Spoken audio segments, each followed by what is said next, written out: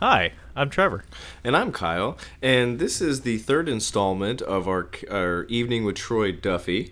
A Troy Duffy crushed beer can is the Boondock Saints 2 from 2009. We have a hunch it was written in about a hard 2002 to 2003. Considering what kind of person Troy Duffy is, it probably took a lot of convincing to get this movie off the ground.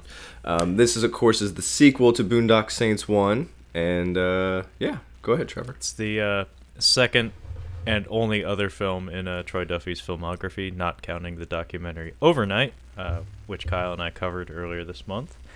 I will correct you, however. The full title of the film is The Boondock Saints, All Saints Day. All Saints Day. It did indeed come out in 2009.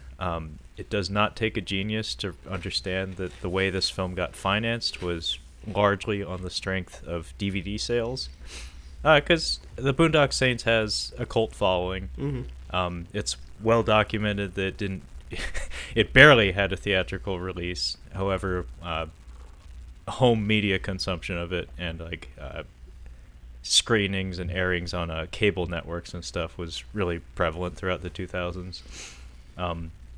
So I think it went into production around 2008 and came out in 2009. A Lionsgate production. I don't know what it is about late 2000s Lionsgate films, but they were into some trash. A lot of it is trash that I like Punisher Warzone, for instance. But man, I don't know. They were just cranking shit out back in the late 2000s. I think they still kind of are. It's kind of in their wheelhouse, but I've always liked that about Lionsgate. There's some funny connections that's popped up later on in the film that I'll make sure to mention. But I think this was written and directed by Troy Duffy. As Kyle mentioned, it does feel like it was probably written several years before it went into production. So Kyle, the first question that came to mind when I was watching this was why? why did this need to happen? This movie, or why did I make you watch it? Both, you son of a bitch. Well, Trevor, you and I both watched the first Boondock Saints, and I actually saw this movie in the theater, and I think I mentioned on one of the other episodes that I had snuck beer into the theater because I wasn't 21, and I fell asleep. And you watching this can completely understand why. I wanted you to watch it because I've been wanting you to watch it for a while, because it's one of my favorite, wow, that is bad movies. Now, it's not my favorite bad movie. St. Elmo's Fire is my favorite bad movie because it's an enjoyable bad. This is more like, I don't even know how to explain bad. It's awful. It's strange bad. It's strange bad. And the reason why I had you do it for the show is because after I watched the Overnight documentary, I'm like, we have to do something on this. It just, especially since March is coming up, St. Patrick's Day, I'm like, I feel like we should. I think you mentioned the Evening with Troy Duffy, but I'm like, that's a really good idea. Well, after going through this man's entire filmography, yeah. I feel like I need. Yeah, literally A to B. A to B. I feel like I need to sit down and watch the Care Bears movie or something.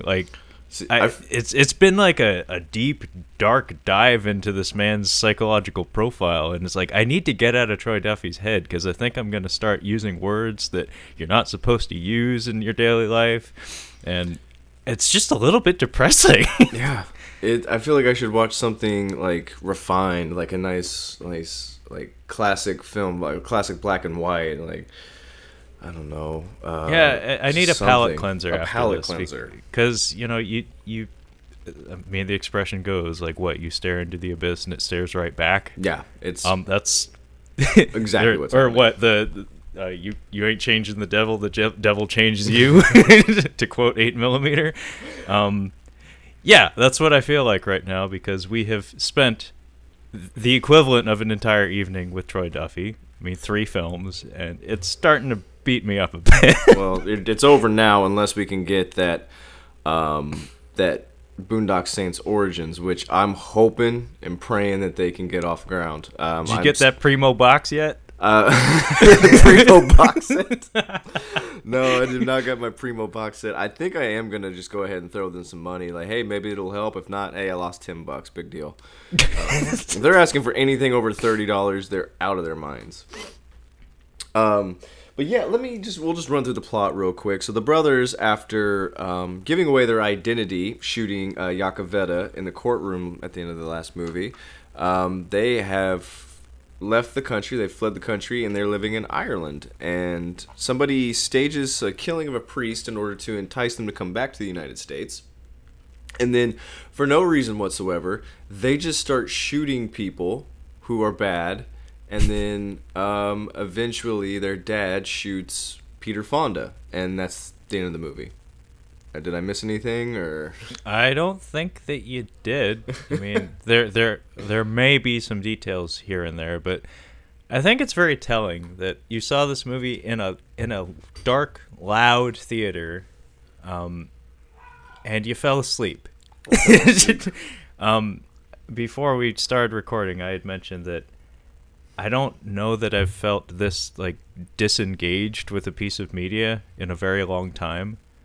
Like, for me, like, when I put on a movie, like, I gotta set time aside, and I have to be, like, in a certain state of, like, mental awareness to do it, because it's something that I enjoy, and I don't like feeling that I'm enjoying a film passively, or taking in a film passively. I didn't enjoy this, but yeah, like, I just found it very difficult to give a shit about anything that's happening in this. So, like, those fine details that you took special care to gloss over, a lot of those would have been lost to me if not for the fact that I was watching this for a podcast where I kind of pride myself on paying attention to some of those details. This is the kind of movie that if I was not paying attention to a movie and it was just on, like if I was like I had the counselor on in the background and I was just kind of watching the Javier Bardem parts or something, and then that movie was over and I was still not watching the TV and this came on, I would change it to a different movie to not pay attention to.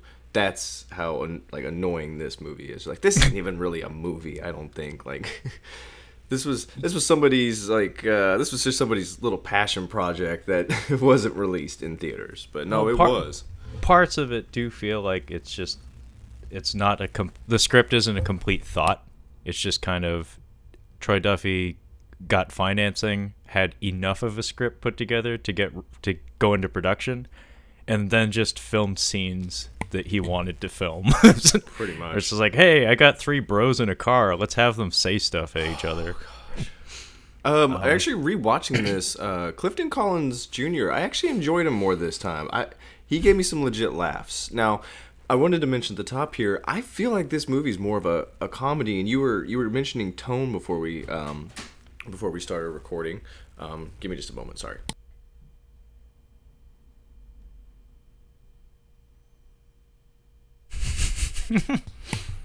Sorry about that. Yeah, so I feel like Clifton Collins Jr.'s character was pretty funny in this, and then I was having like a few laughs, and I'm like, oh, that was supposed to be for laughs. That was supposed to be for laughs. I'm like, is this a comedy technically? Well, that was part of my difficulty in investing myself in this film, is that the tone is very difficult to pin down. The first one had like, I guess it was more of a, I wouldn't say dark comedy, but the killing, like we said, like it wasn't heavy. It was kind of like almost justified. So in this movie, it wasn't really justified. I just feel like it was for laughs. A lot of it for me had to do with the portrayal of the Saints. Because, like, we keep wavering back and forth between, like, treating them with this, like, air of reverence, where, again, we have our church choir blasting, like, whenever something of any sort of emotional gravitas is happening. But then, like, before almost every instance of violence in the film, there's... they're shown to be kind of clowns. Like, they're shown to be incompetent. And yet they continually succeed and have this like malicious, murderous intent, like buried deep within them. So it's very strange. It's like, am I supposed to be laughing at them? Because the movie doesn't seem to know which one. Like, am I supposed to think they're cool? Or is it cool because they keep winning despite being utterly incompetent? If he had called this movie a comedy, I would give him a pass. Like, I think that I had a few laughs and giggles in here. I'm like, you know what? It wasn't a very good comedy, but at least he called it a comedy. But I don't think he's calling this a comedy. Well, I mean, there is something to be said for, doing a sequel and, like, turning things upside down. Like, just saying, fuck it, I can acknowledge the stupid elements in the first film. Let's just throw them out the window and point and laugh at them.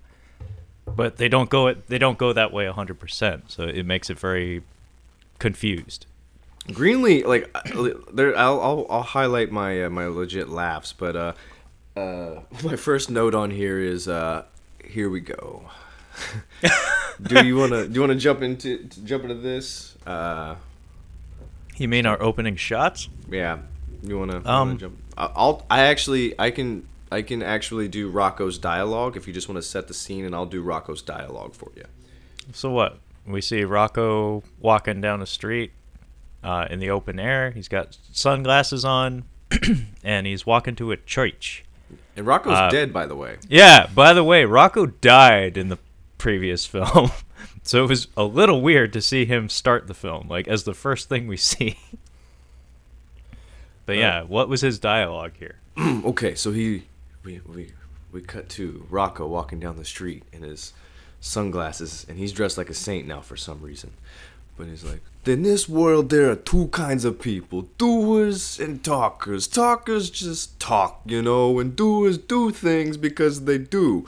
And, if you're in a coffee shop, you're probably a talker, but you gotta be a doer if you're gonna be a doer. Yeah. That's the fucking dialogue, I swear to you. Yeah, that is his opening monologue. I actually quoted one thing, like, word for word. All the rest of it is just coffee house bullshit. Yeah, there was coffee in there. I knew that. Yeah, coffee house bullshit. And I think you and I actually made mention of the concept of coffee talk in the previous episode. I think this podcast is coffee talk. Very much so. Very much so. Actually, so I guess we aren't doers. Well, we're doing a podcast. What tea you got today? I've got a nice chamomile with some honey and a little bit of half and half. Oh, I've got an English breakfast with like a quarter of coffee. Nice. Because I just had a little bit still in there, so I was like, yeah, let's pour some tea on that. Single life. Hard as fuck. Whoops, forgot to clean my mug. Better pour some more shitting on it. Yeah. Thank God I didn't drink while watching this, because I might have fallen asleep again. Like, I would have woken up at the end like, oh no, not again. Oh no. And by the way, this film is 2 hours and 18 minutes long. That is ridiculous. Well, we'll ridiculous. Get to why. I can tell you exactly why it's that long, which is why Godfather 2 is the longest of the Godfather movies. Yeah. But yeah, I saw. I rented this off of Amazon, by the way. I saw that there is a director's cut. Oh my God, there is? You didn't watch the director's cut? I didn't watch the director's cut because the length. I was like 2 hours and 18 minutes is asking a lot. But I noticed that the director's cut didn't have any additional minutes added to it, so I didn't know what to make of that. And I don't think it's an actual director's cut. I have a feeling it's just like extra violence. And this movie isn't very violent, so What am I paying for? But yeah, the opening monologue with Rocco talking about doers immediately brought to mind Pain and Gain. Oh, I haven't seen it. I have not rewatched it. I'm saving it. I'm saving it for when I completely remember nothing about that movie.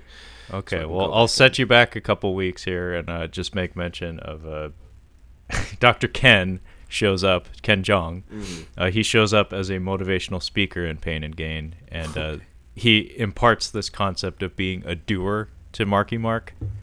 And they have this big scene where this is like the catalyst that gets him started on his path to stupidity and darkness. He embraces this concept of being a doer. So I was like, oh, I guess Rocco is at the conference too.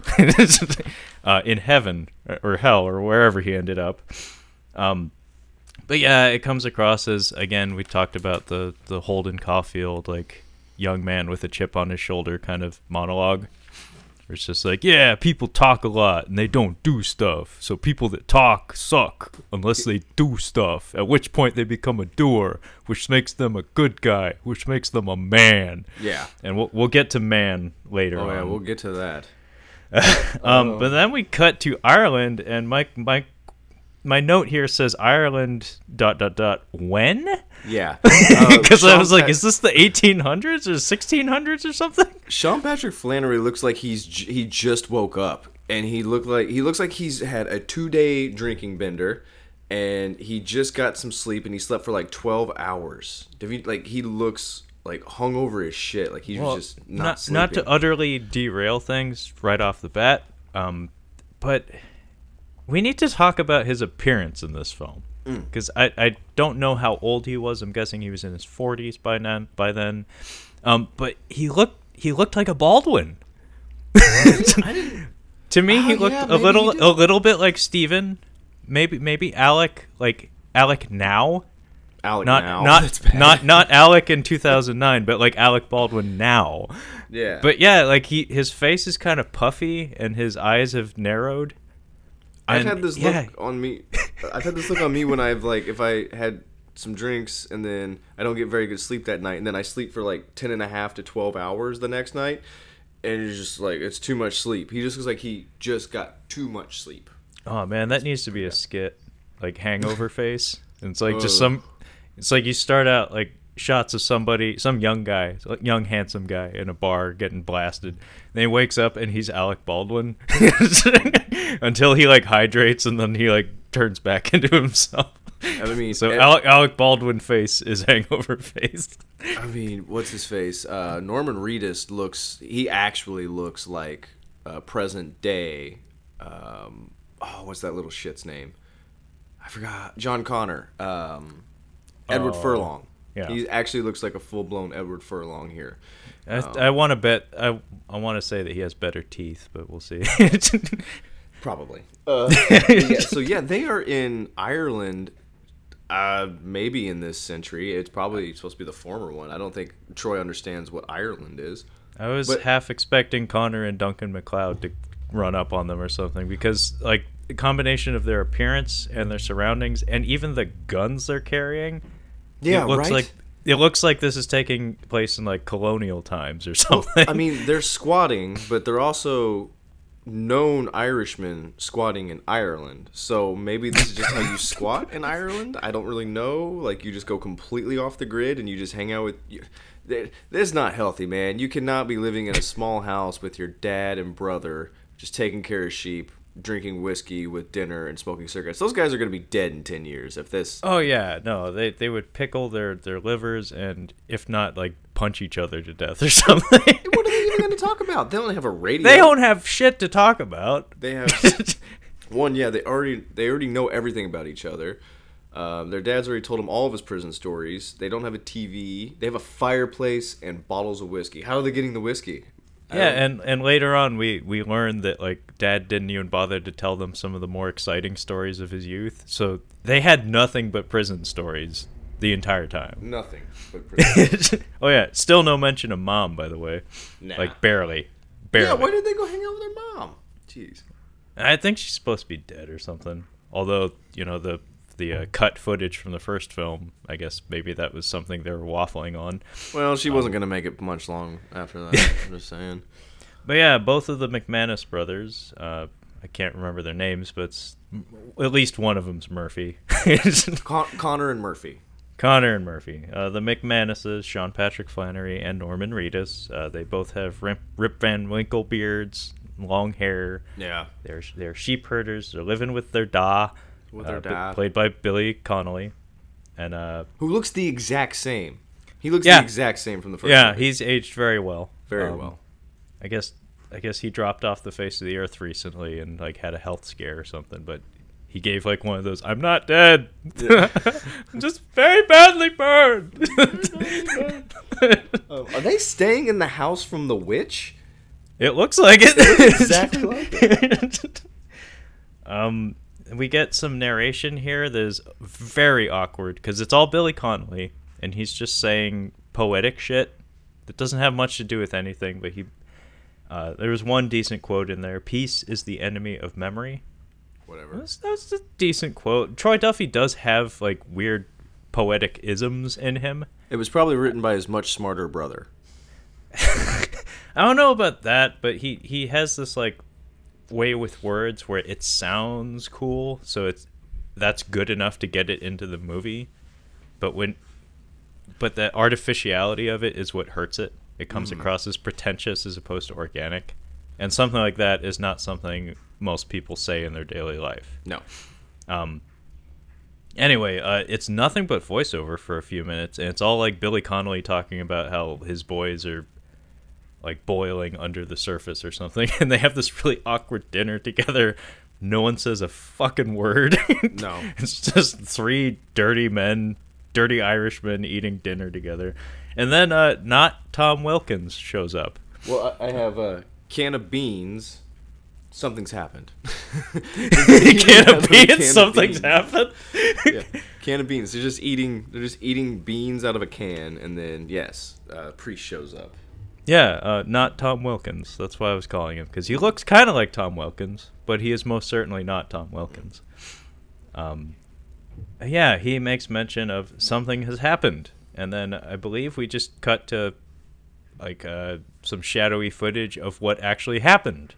Yeah. And it's in Boston, and we get this weird, some kind of throat singing. So it could be like... Oh, yeah, I was going to mention that. It's like, it's either Mongolian or Tibetan or something. Yeah. And it's, again, like they did with the Catholic Church choir stuff. It's like, yeah, it sounds important. Yeah. Sure, we'll go with that. It's like, it's totally out of place, but whatever.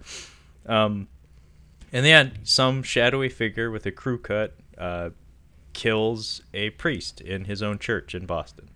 Yeah. But the priest is like, yeah, they're framing the boys. He's not even Irish, is he? They're framing I the think poor. he is. Is he Irish? I think okay. he is. Oh, yeah. They're framing the boys. They're making it look like they killed him, but they couldn't have because they're here. Billy Collins like, yeah, well, you know, he's just trying to rile them up and trying to get them to go back. Problem is, because of how badass they are, it's gonna work. So we cut to them showering in a barn, and like there's a way for you to edit a scene like this to show like these guys are like super poor, they're roughing it out there. Brokeback Mountain, I don't know if you've seen it, but there's a scene where Jake Gyllenhaal he's doing a sheep drive or a cattle drive with Heath Ledger's character, and because where they're up in the mountains and it's cold, he has to just rough it. He's naked in a creek. I mean, the scene is serving something else, but essentially he's naked in a creek doing his laundry and washing himself. He's roughing it, and it was a good shot. You understand what's happening. This, on the other hand, we're like getting jazzed up while we see two dudes' asses all soapy. Like, yeah, here we go. Like the music kicks in. We get like these really quick zoom in on their tattoos and everything. Like, oh, this is awesome. Two naked dudes are about to go kill some people. And I think he put it in here because he edited out that scene that we talked about with his mom in that first movie. We would have gotten to see both of them naked, but that got cut out of the movie, so we needed to put it in the second one. Yeah, maybe he was like, it was very important to him, and he was upset with the studio. That's like, you cut out that man butt. Both of those man butts. Like, fuck! Get them. Like, the Boondock Saints is not complete if there is not man butt. They are twin brothers, goddammit. I need 4 Snow White ass cheeks with suds on them, okay? 4. Get them lined up. Yeah. Interesting use of male nudity. Not sure what it was meant to convey. Yeah, this is the first of what you and I have been referring to as like Steven Seagal speeches. There were some instances of those in the first Boondock Saints, and this is the first of them of many in this film. Many. What we mean by Steven Seagal speech is Steven Seagal has this thing that happens in a lot of his movies where someone shows up that knows him Mm-hmm. or knows of his reputation and has to dump exposition about how awesome he is. And like On Deadly Ground has my favorite example of it, where it's just Arlie Army talking to the other expendable thugs at this oil rig, and just going on and on and on about how amazingly badass Steven Seagal is, while we keep cutting back to him killing people in amazing fashion. It's essentially what Richard Crenna did in the first Rambo and all other subsequent Rambo films. Basically, it's just somebody shows up, talks up the badassery, the badass elements of our central character, whatever. Speaking of which, Detective Bloom, Julie Benz in this movie, she was in that Rambo movie, that brutally violent Rambo movie. Yeah, you beat me to it, but I wanted to point out that I feel like Julie Benz was on contract with Lionsgate, because within probably less than 3 years, she did this, Rambo, and Punisher Warzone. I forgot about that. She must have had like a multi-picture deal with them or something. She's in 2 of my favorite bad movies. Good for you, Julie Benz. Good job. Couldn't make the St. Elmo's fire cut, though. That's fine. Their tattoos, I don't want to get into it too much, but it's stupid. They have half of Jesus on top of one of the brothers' back, and then for some reason... Who did this tattoo? They have the other half of Jesus on the other brother's back. Who did this tattoo? Their dad had to do this tattoo. Do they have a tattoo guy in Ireland that knows where they're hanging out? I mean, we see them doing tattoos on each other, so maybe that's how they did it. But they look the exact same. So who drew it? I need to know who drew it. It's a complicated series of mirrors, Kyle. I was thinking maybe they did it like Liechtenstein. Liechtenstein would take pieces from comic books and blow them up giant and then paint them in. So maybe they had like a projector and he had to just like stand still. And maybe they had it overhead in the shack that they're living in. Yeah, they and, had. He just like keeps whipping his head over to the side to like, do I got it? Do I got it? Doc, can we get a TV in here? No, need a projector. For the projector. Yeah, they bought a generator and an overhead projector just so they could tattoo each other's backs. All the while Dawes just like, oh my god, my fucking shithead sons. I would like it if but yeah, they go for it. I was just gonna say, they shave with knives because that's what cool people do. They shave their beards very cleanly, by the way, with knives, and they wash themselves up.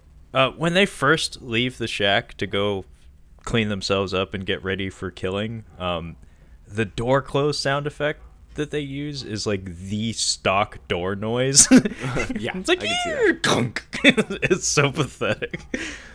Troy, they also door.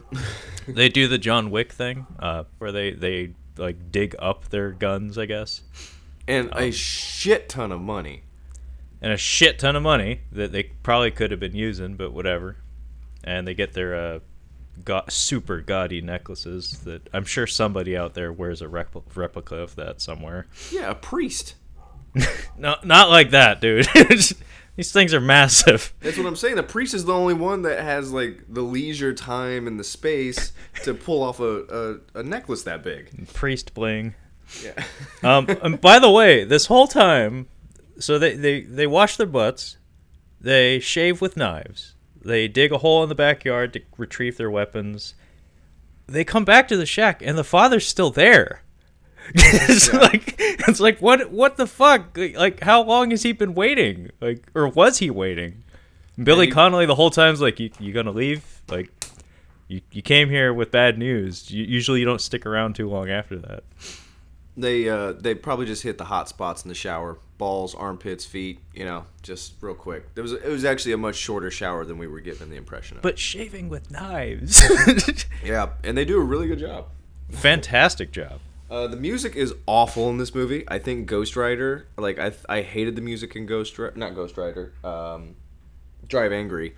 The music was bad in that, but it's so much worse in this, in my opinion. Yeah, it doesn't help that a lot of the music tracks in this have lyrics, which I find very distracting. If you're gonna do that, it needs to be either I can't understand what it's saying, or I know these lyrics like by heart, like Immigrant Song or like something by AC/DC. Like I know what's happening. I don't need to hear it. Not a new song. Don't introduce a new song while I'm trying to pay attention to something else. Well, a thing that I could be totally off base saying this, but a thing that I notice sometimes with like inexperienced directors or people working on low budgets that have to crank shit out fast is editing to music is always preferable because the music can guide your edits. Mm-hmm. Like the rhythm of the song itself can change your editing style. It can lay the path out for you. Did you know that there's no music when the Tyrannosaurus comes in Jurassic Park? I just finished reading the book and I had to watch the movie, and I just realized 2 days ago, no music when the T-Rex comes in. Yeah, I'm sorry. Absolutely. I had to say that before I forgot. I apologize, but no, I mean you're referencing Spielberg, a fantastic director who, yes. if memory serves, has had a lady editor that he's been working with probably since the 70s. She's brilliant. I don't know if he's still working with her, but I know he worked with her for a very long time, and she was responsible for cutting together some of the best movies of all time. She might be the greatest editor of all time because Jurassic Park's the greatest movie of all time. I don't know. You might get some pushback on that, but it's a very, very, very good film. Fuck you! You want to fight Jurassic Park? all the more extraordinary given that it was like the B movie while he was working on Schindler's List. That's crazy. Like he was doing both at the same time. Is there a documentary about that? I would love to watch a documentary on how he was filming Schindler's List, which is fantastic, or to quote Joey Diaz, tremendous. It's tremendous. It's tremendous. Joe Rogan is tremendous. Joe Rogan. Yeah, it's really good. And then Jurassic Park, which I love, and I would love to see some deleted scenes, some things that just didn't make it in there. But I don't know if it's there yet. I don't know if we've got it. I have the Blu-ray. I know it has a lot of special effects tests that you might be interested in seeing, because initially they were considering doing stop motion because CGI was not proven yet. Like it had been used in movies. It had been used. Like Young Sherlock Holmes, I think, is noted as being like the first instance of a CGI figure integrated with live action footage. But it wasn't proven when they first went into like pre-production for it. So it's like we might have to do it this way. And the test footage looked pretty cool. The CGI in Jurassic Park holds up for the most part. There's a few where I caught it and like, it doesn't look that great. But if you would have done some stop motion in there, whew, I can't imagine how awesome. I think it's better as it is, but it just goes to show you how much prep, like shooting good plates and taking into consideration angles and lighting on the set, like so you can get your animators good material to work from. And, coordinate with them before you even get the camera out there. Like months, years before you even set up the camera. That's how it's supposed to be done. Nowadays, you can cheat, though. Things can be done more by the seat of your pants because you can outsource each individual shot to hundreds of other animation studios. That's why those Marvel movies have credits that run on for 20 minutes. Anyway, we should probably talk about something that isn't Jurassic Park. This is hard to talk about. The point that I was trying to make about editing was that, there's a lot of brief montages in this movie that are definitely cut to the song. And the butt washing, the edits there, they do this. Yeah, it's like sultry guitar. The bar band is opening up. Like that's what. Please welcome the drunk dicks, and then they please welcome butt washers and the drunk dicks. And they just kick in with that nice count. There we go. Butts. Yeah. So they do that weird strobe edit that I despise. Like I absolutely detest like strobe editing. One of the worst examples that comes to mind is the Peter Jackson King Kong. Oh, I haven't. I've seen it the one time. I'm probably not going to watch it again. Okay, well maybe I'll send you a clip from it just so you can know what I'm talking about. It's slow motion but choppy. Yeah, and it looks like somebody fucked up. Like it looks like someone's doing something wrong. It feels. Is it kind of like a Sam Raimi kind of quick zoom close up kind of deal, but shitty. Is that what you're getting at? It looks like there are frames missing because slow motion is supposed to be smooth. I know exactly but what you're talking about. It looks like Yeah. it looks like my old like DV cam footage when it was corrupted in the editor would look like. But yeah, that brings us to the title card after they've armed up. Have they gotten on the boat, or did we get to Boston? Do we actually get to Boston first? They get to the boat in a minute here. So we cut from the title cards, which are just I think it's just the Boondock Saints 2, All Saints Day, white text on black title cards. Yeah. Attempt at class. And then we get some news report footage, very similar to the end of the previous film, where it's just like a news reporter standing outside the church where the priest was killed, talking about, hey, this is pretty similar to stuff that happened a long time ago in Boston. And we're reintroduced to the detectives from the previous film.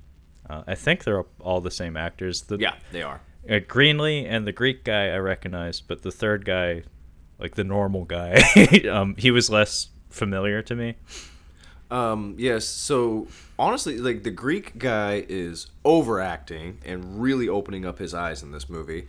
Greenlee has like just turned up the dumb. Like he's gone like late series Joey Tribbiani. Like he's way dumber in this movie. And then the other cop is actually doing a pretty decent job, I think.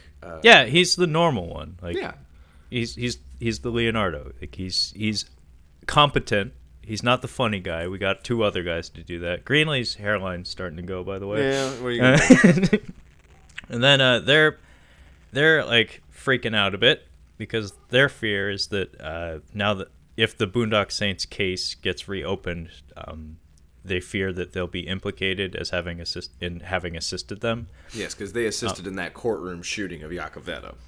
I only saw the Greek guy, but I guess all three. It's They all- implied that all three of them helped out in some way. Maybe just by being aware of it and not doing anything about it. And then we get some hardcore dick talk about getting raped in prison. So they're super scared, and they're going over they're just talking like back and forth really loud. And then I think one of the beat cops comes in and says, "Hey, the FBI's here," and they're like, "All right, we'll be on a sec." Yeah, and we get a weird cut here because they're told that the FBI is coming, and then we get our second Steven Seagal exposition dump here, where they start going back and forth with each other, the detectives, because they're given the FBI agent's name, special agent in charge, Bloom. Yeah. Special Agent Eunice Bloom. They go back and forth about how she was like specially assigned to this case. She was Smecker, Willem Dafoe's character from the previous films, like protege, and she's like this super badass FBI agent. So they're kind of shaking in their boots, and then we cut to a tanker at night. Yeah. Like we were just in Boston in daytime, and now we're tanker at night. Sure. Agent Bloom, played by Julie Benz, says a bunch of dumb shit, and we're not there yet, actually. She hasn't even said the dumb shit yet. Okay. I don't think she. No, this is editing shit. This really threw me off because what happens is we're talking about her. We're told right, she's coming. Yeah. And then we go to the boat, and then we go back. You're right, because I've got barge fight, Clifton Collins Jr., and then Duffy is trying to do some dialogue at this time, which is the Julie Benz. So yeah, we get to the barge, and the boys have themselves, the police have themselves an RV. The boys have themselves a little tent corner, and there's some commotion going on in the mess hall, we'll say, just where everybody's hanging out. And there's a big old piece of beef, looking pretty pissed off in Russian, and it seems as though he's about to fight somebody. Who is he gonna fight, Trevor? Is it Steven Seagal? Well, it's Lemmy from Motorhead, but Mexican. It is Clifton Collins Jr., who is sporting a haircut. It's awful. Could you help me explain it? It's a Black Dog the Bounty Hunter haircut with a little bit more emphasis on the mullet aspect, if that's possible. So more party, less serious up front. Okay. Yeah, way less serious, way less business going on, way more party. Yeah. Thank you for correcting me. I forgot that phrase. But yeah, he is standing opposite this gigantic, apparently French man. Oh, French. Apparently, most of the crew here are French. But then there's this random Mexican fella. Yeah. And everybody's placing bets. The Saints bet on Clifton Collins Jr. at some point. But it needs to be noted here that Mr. Collins Jr. Has handcuffs on, and his hands are behind his back. And the way this fight starts out is the big French guy comes out swinging. Collins Jr. is like ducking and slipping everything. Doesn't appear like he's in too much danger. And before he even lands a blow on this large French gentleman is when the McManuses bet on him. So I guess they were so impressed with his squirreliness that they saw fit to take their pocket money and bet it on him. I mean, it pays off. But it does. It pays off, you know. They don't need the money. I don't know why they were doing this. I guess it's for funsies. Sure, why not? But yeah, Clifton Collins Jr. Gets his handcuffs out in front of him, and he ends up basically doing some jujitsu on this big fella, and makes him tap out. And go ahead. You think Troy Duffy's a fan of MMA? Trevor, I would be shocked if he wasn't a fan of MMA. Just checking. And this is also when MMA was like it was building. Like, it wasn't even at the peak yet. Like, it was building. It was huge at the time. So, yeah, he's watched some MMA. Yeah, I was about to say, he seems the type. But, yeah, he wins via, like, an arm bar or something. Yeah. And he exchanges some interesting phrases back and forth with this French guy. Yeah, I didn't catch him. He's just talking about how, like, he makes it known. He makes sure everybody in the cheap seats knows I am Mexican. And then he's talking about how Mexicans are the toughest people on the planet. And he says to the French guy, "Think about it, man. Tabasco sauce? What kind of fucked up people would invent that shit?" I'm like, okay. Jesus. Yeah. Just in case you didn't know he's Mexican, now you do. And then we cut from this tanker at night back to the church in Boston in the daytime, and now Miss Bloom shows up. Yeah, so this is where she's doing some dialogue. She's just talking about how smart she is and how smart people are she's dumb. Introduced feet first. Oh yeah, feet first. Very Tarantino-esque. She's a bombshell. I'm a huge fan of Julie Benz. Like, she's great. I get a bit of a Nicole Kidman vibe from her, but without the exoticism, I guess. I'm a big Nicole Kidman fan as well. There you go. Yeah, I don't remember all the things she says, but basically she's like, I think the boys are. We cannot. Okay, there's way more deconstructing crime scenes here, and we cannot go through each and every one of them. We'll be here for 3 fucking hours. He ramped up the breaking down. I think there's like 5 in here. I think it's ridiculous. They're not any more detailed than they were in the previous film, but they're more numerous. Yeah, and tedious as well, because her process just isn't as well executed as Smecker's was. No. Because we pointed out that, like, you know, a little bit of applause for Troy Duffy. Like, in terms of editing, we did see a progression in the style of crime scene investigation. This one is just kind of like haphazard and not terribly engaging. No, not at we all. know that she's very competent, but that's about it. It's not terribly interesting.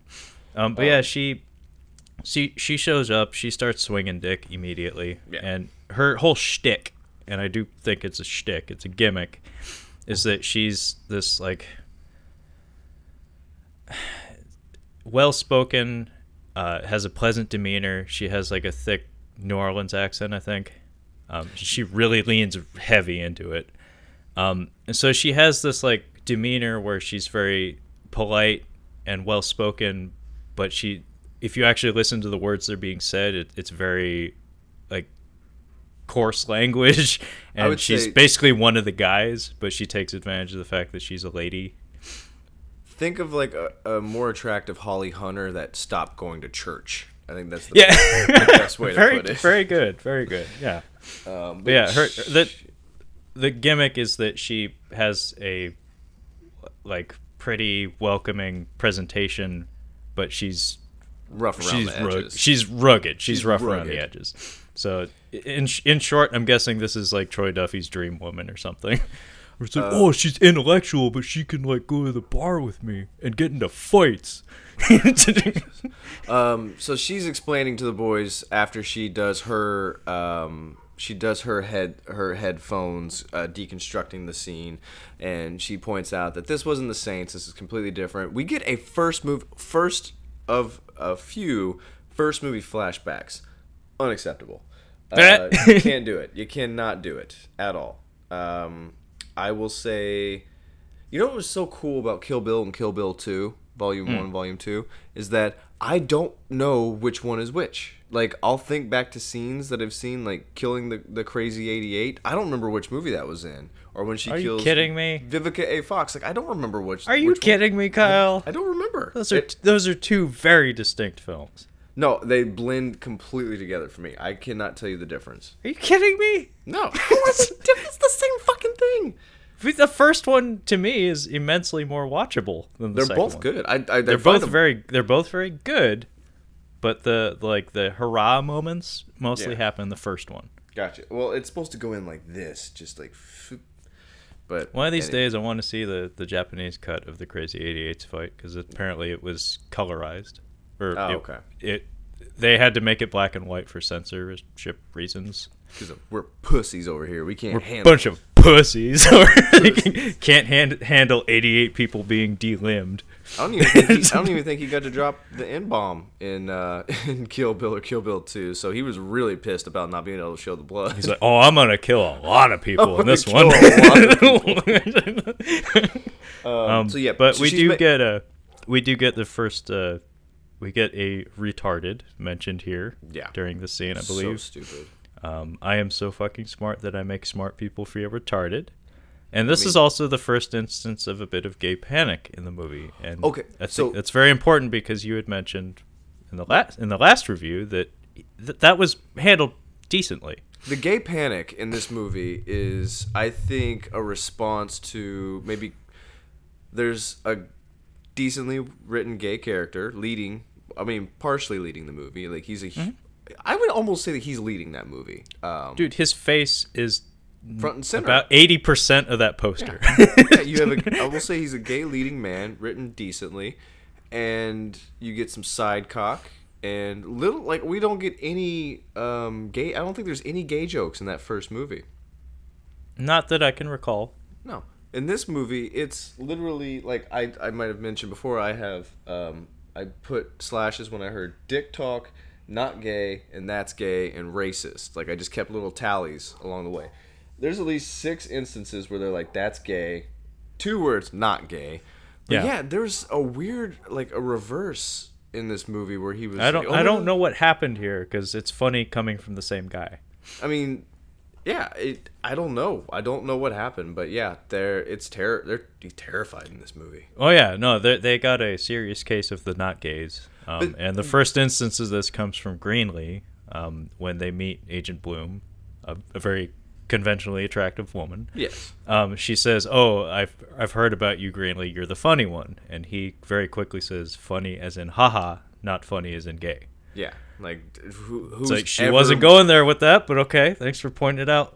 Who's ever said, "Oh, you're the funny one"? Oh, you mean the gay one? No one's ever said that. I don't think it's ever been misinterpreted that way in the history of mankind. Never. It's like you're a funny guy. I like you. It's like, you call me gay, bro? That's something you see every day. So yeah, we get our first movie flashback. She tells them that it's not them, and they're also afraid of her because they think that she's gonna catch on to them being accomplices, basically. Yeah, the editing of the crime scene investigation is a little funky. It needs to be said that we do have some decent callbacks to the previous film, where Smecker would listen to classical music on his Walkman when he was doing his CSI thing. Bloom has earplugs, so she doesn't listen to music. And then later on, we see Greenlee listening to, I think, Yeah. Night Ranger. Yeah. Which was pretty fucking great. That was pretty funny. fucking great. He's legit funny. He's in this legit movie. funny. Yeah, I But enjoy it. the edits during this initial crime scene investigation are dumb.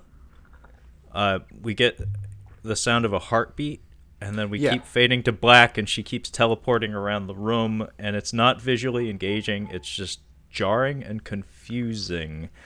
And she, through some shenanigans, deduces that we're looking for a very short left-handed man.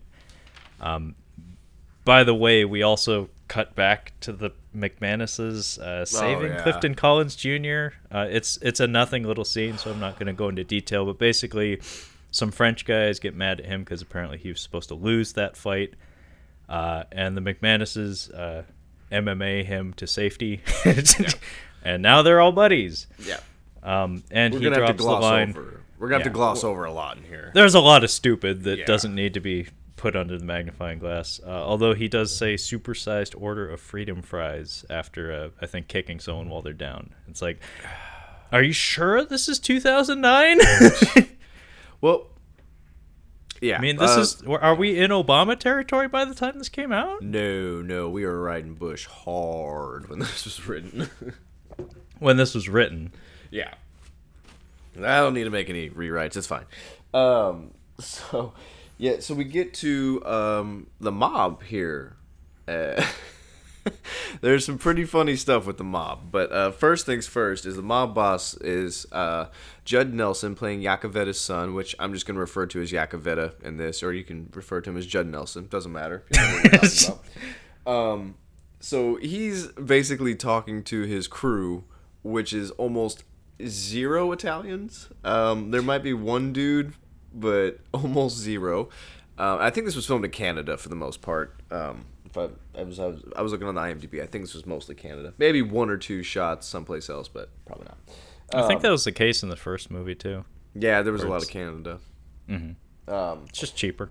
But yeah, this is the worst mob ever. Because he's like, I know you guys have been waking up in cold sweats over these guys. I'm like, cold sweats over the Saints who haven't been in Boston in 10 years?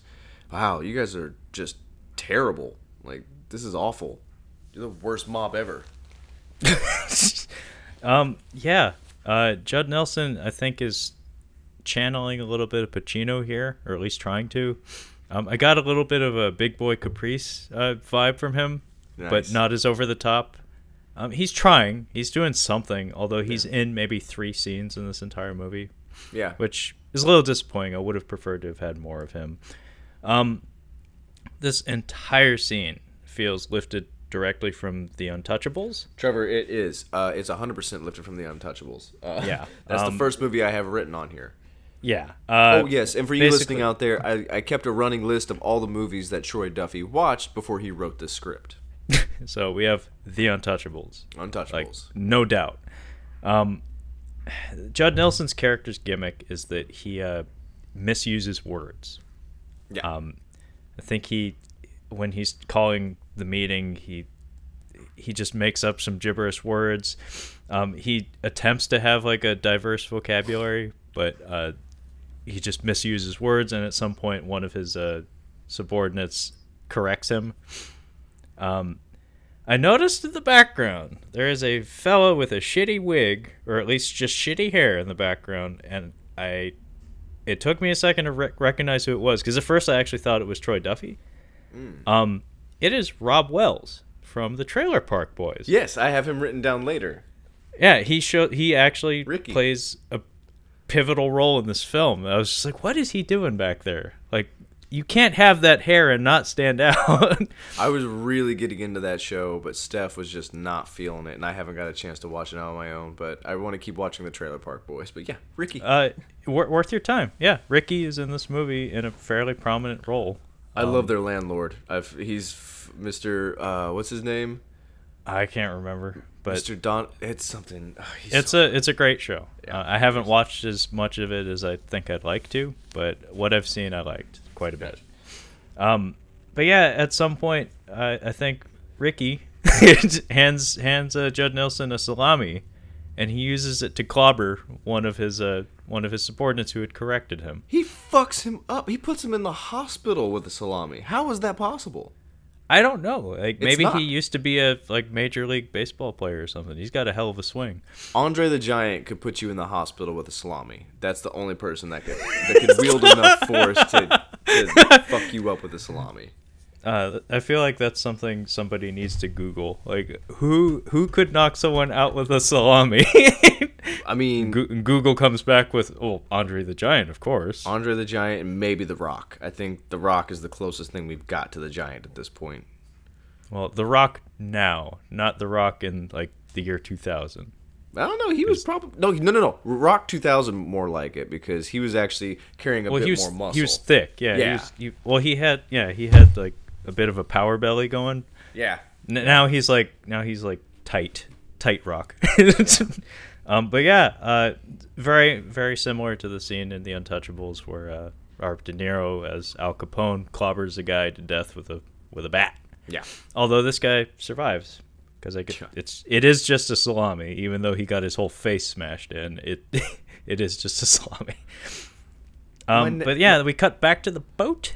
Yeah, what my next they go back to the boat and they're like Clifton Collins Jr. is telling them like, "Hey man, I'm your connection in Boston. I'm going to go with you guys. I'm going to show you where everybody's at." It's basically like Rocco telling them like, "Hey, I know where everybody's at. I'll help you kill them and show you who to kill." And Clifton Collins Jr. is basically doing the same thing in this movie. He's their new Rocco.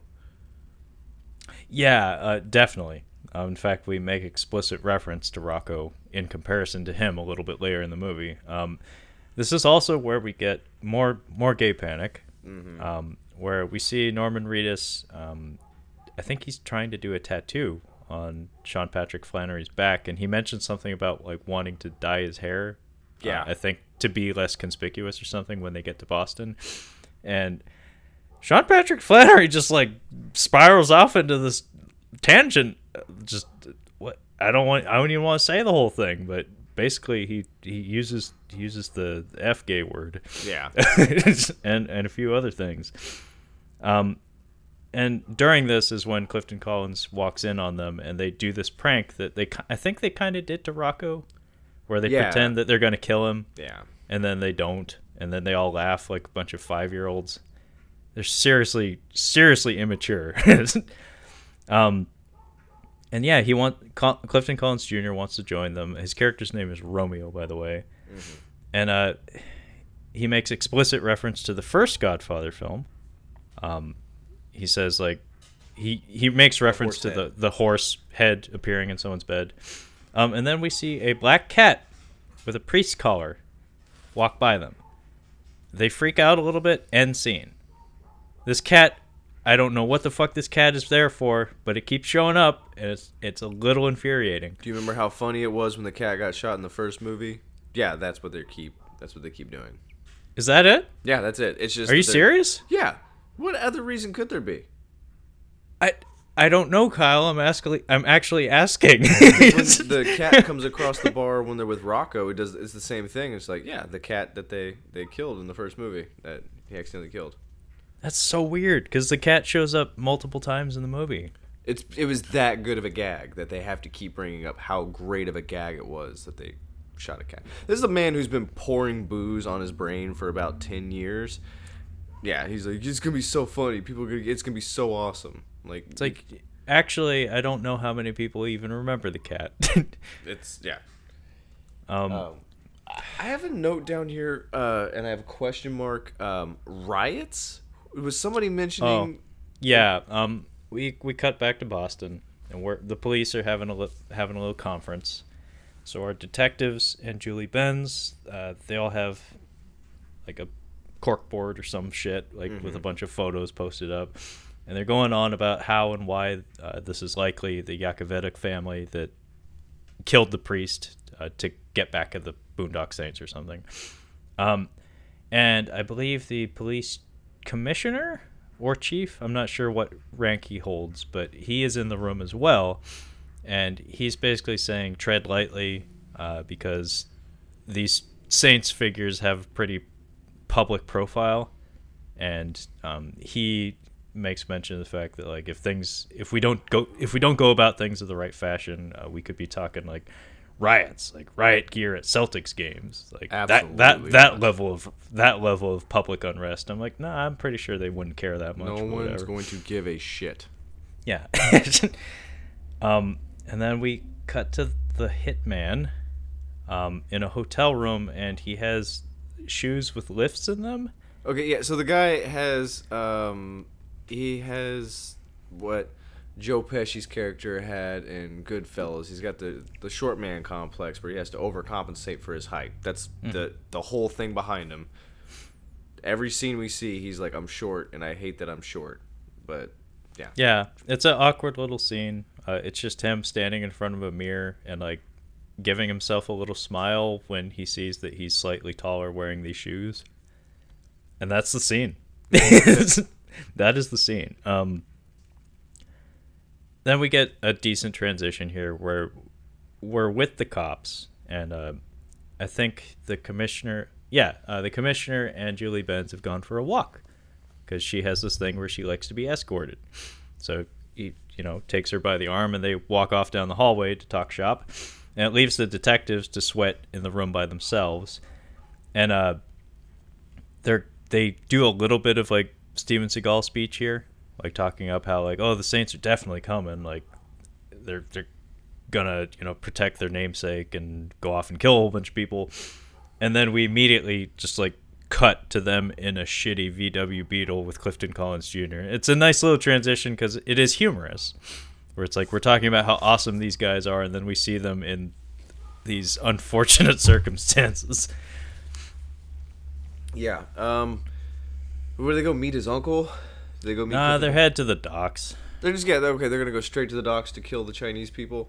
Yeah, because I guess that's justified. Yeah. There's no reason Yakovlev is working with the Chinese. I guess they're supposed to be connected. Here's our third movie reference, The Departed, which would have been out by the time he was writing this, and I'm sure he's seen a billion times. But yeah, I can't go through the whole thing, but this whole sequence is like, it feels like it's 10 minutes long because they plan it kinda, and then they go through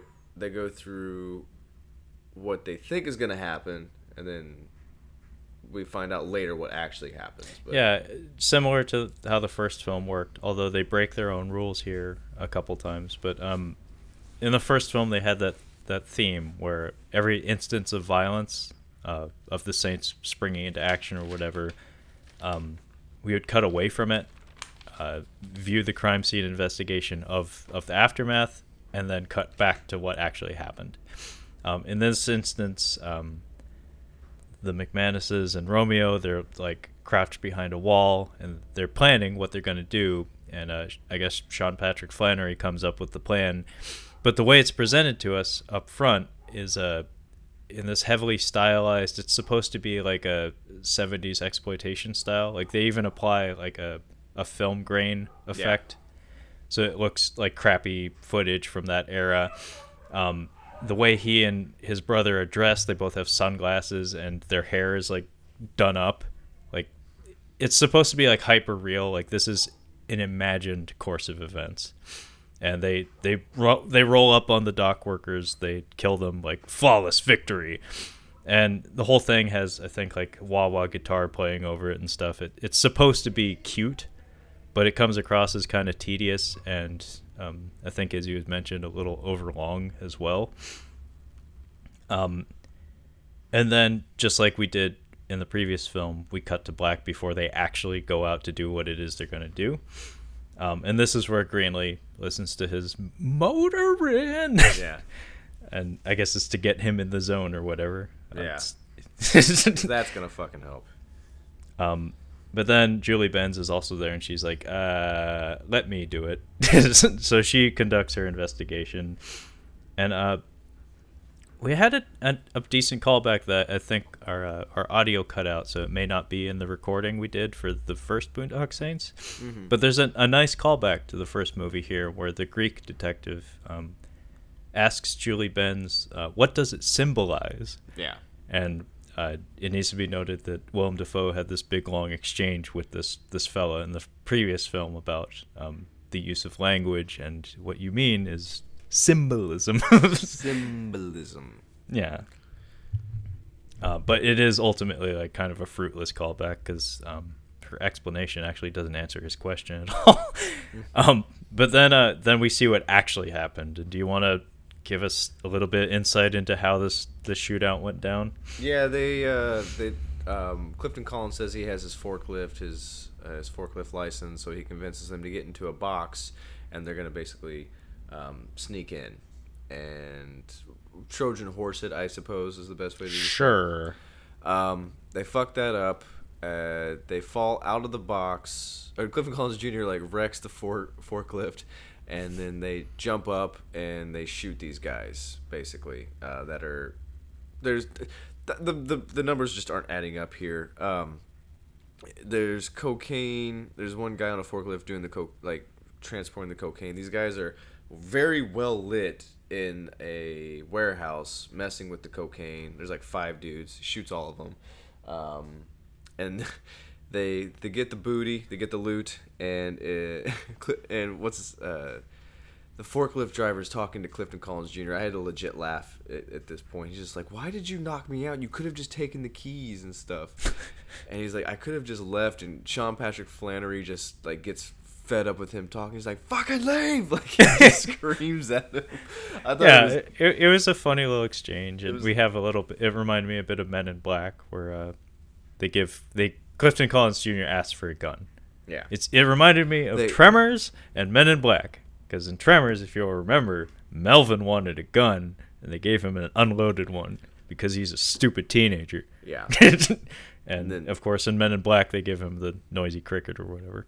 Well, on the boat, like, "Can I get a gun?" They're like, "No." Okay, he's like, "I have to have a gun if we're gonna go do this." They give him a small gun, and they call it a pussy gun. It's stupid. It's very stupid. But basically what happened is he clocked this guy in the head. He like pistol whipped him with it, and he blames the gun for being too small, and that's why it only hurt him instead of knocked him out. And he said, "Oh, you could have just pointed it at me and told me to scram." Yeah. Dialogue is terrible. We get some Blade-esque techno. Just like the first movie. A lot of techno when we're shooting people. Really obnoxious use of slow-mo. Actually, every instance of violence in this movie had me just cocking my eyebrow and going, "This is 2009?" Yeah. No, this is horribly dated. Like the energy and the complete lack of choreography in these supposed action scenes is maddening. I mean, I've gone on record many times saying I watch a lot of direct-to-video crap that had a lot more effort put into it than this. Because really, the way this shit is shot is just shots of them shooting and then reaction shots. So it's action-reaction. But all the movies that you watch that are really bad, it's the choreographers that are doing the movies, or it's only the choreography they care about. So that is true. So there is an expectation that it's like, if we're going to make a shitty movie for no money, we're going to at least have fun doing it. Yeah. But this is just sad, because really, Troy Duffy and Tarantino, quite obviously, both watched some John Woo movies. Troy Duffy seems to have really, really, really latched onto it for sure. But yeah, like every instance of violence is just kind of people walk into a room, usually with a gun in each hand, they shoot a bunch, and then we see a bunch of people fall down. Like there's no energy, there's no tension, it's just flat and boring. And even the violence isn't good. Like the squibs are minuscule. Like if you're gonna just have people get shot and fall down, you gotta have it like RoboCop squibs or something. Juicy squibs. They do the stupid shit where they put the pennies on their eyes, you know the deal. Yeah. And they make sure to have those scenes in black and white with choir playing over it so it feels like it means something. I'm going to speed us up here because we are over an hour in and we are nowhere. We are nowhere near close to halfway through this movie. Okay, before we leave this scene, though, I do want to say that Julie Benz says she refers to the Saints as one of the 3 most lethal individuals on the planet. Oh my god! Are you fucking kidding me? 3 No. of the drunkest people on the planet. No, nowhere near. I'm sorry. No. They have killed some people. That's about it. Some people. They killed some people. The Italian mafia have killed more people that day than they have accumulated in their career as vigilantes. In every instance, they're getting by the skin of their teeth. It's not Seriously. they're not fucking Jaws. They're not killing machines. Anyway, where you want to leave us? I was where going to you say, want to take us to?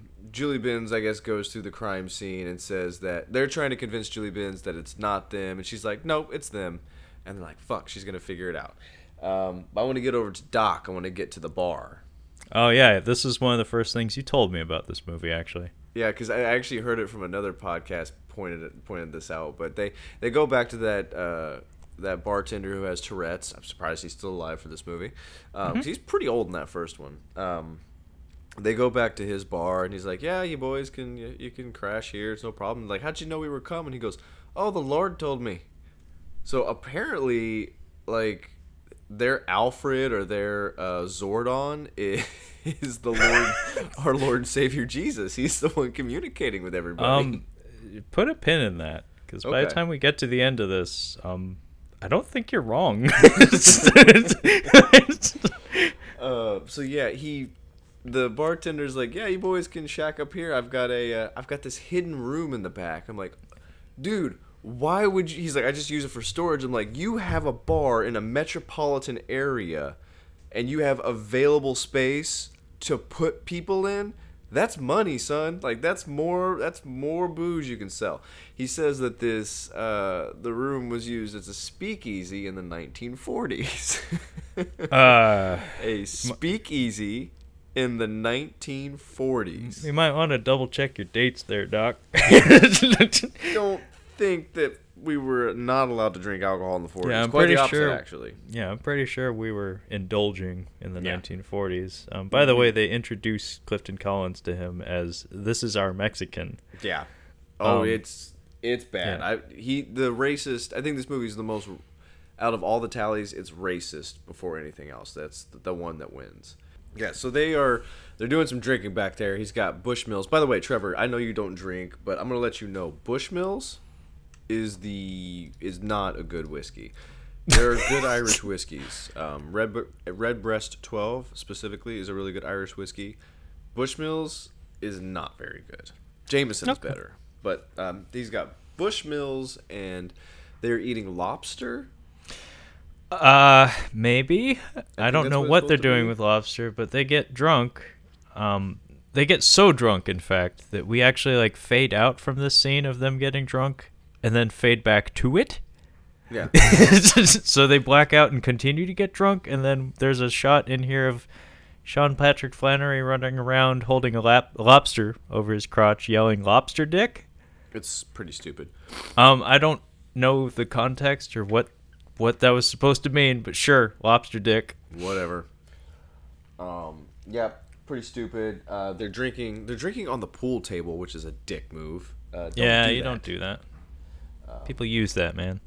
So yeah, where do we cut? I have We cut to Da. I was gonna say I see a flashback and a scream. Yeah, we cut to Da, and I didn't catch the year. Shows how much I was paying attention, but it's New York, sometime in the past, and this is where we start getting our Godfather 2 reference going, long Godfather 2 reference. And that's one of the reasons I don't really like The Godfather 2. It's kind of a boring movie, and I could give a shit less about the early Don Corleone. I'm sure the book might be more interesting, but like I don't really like that second Godfather movie because it's just like, I don't care.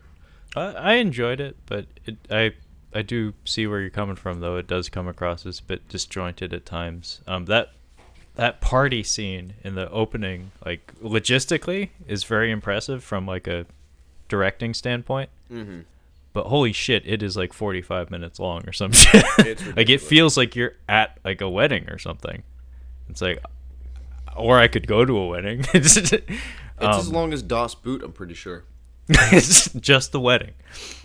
But yeah, Da, back in the day, apparently worked at a leather shop of some sort with his Da in New York. And then some Italian mobsters come in. I guess they're shaking his dad down for money or something. And they beat him to death with a hammer in his own place of work. Which obviously upsets Billy Connolly, young Billy Connolly. I don't know this actor's name. Nobody does. And the main thing you need to take away from the scene is that his dad was killed by Italian mobsters in front of him. He has an emotional reaction to it. And by the way, he has an Italian buddy with a crippled leg who was in the room and was trying to console him. Put a pin in that. Yeah. And I think this is when we entered George and his fucking hair. We cut back to a high rise, and Yakovetta's guys are all like gathered around a buffet table, basically. Did you see the food on this table? I didn't pay that much attention to it. What's on there? You got to go back and just see it. If you still have it rented, go back and look at the table. I swear to God, there are 3 loaves of Subway sandwich bread. It looked sad. Like, it didn't look delicious or anything. They have Safeway shrimp cocktail. Like, it looks like the plastic shrimp cocktail you can just get ready to eat. Yeah. I saw the shrimp. Yeah. I swear to God, it's Subway bread. Well, maybe it's a budgetary thing where it's like, okay, so let's move the craft services table onto the set. It is, and they spread it out even more, so it doesn't even look like it's that much. It's literally the craft services table. Yeah. And they're just like, what the fuck, man? That's for like the crew also. It's like, no, we you can't eat too much of it because it needs to be here until we finish filming the scene. So we meet. Is this where we meet Gorgeous George?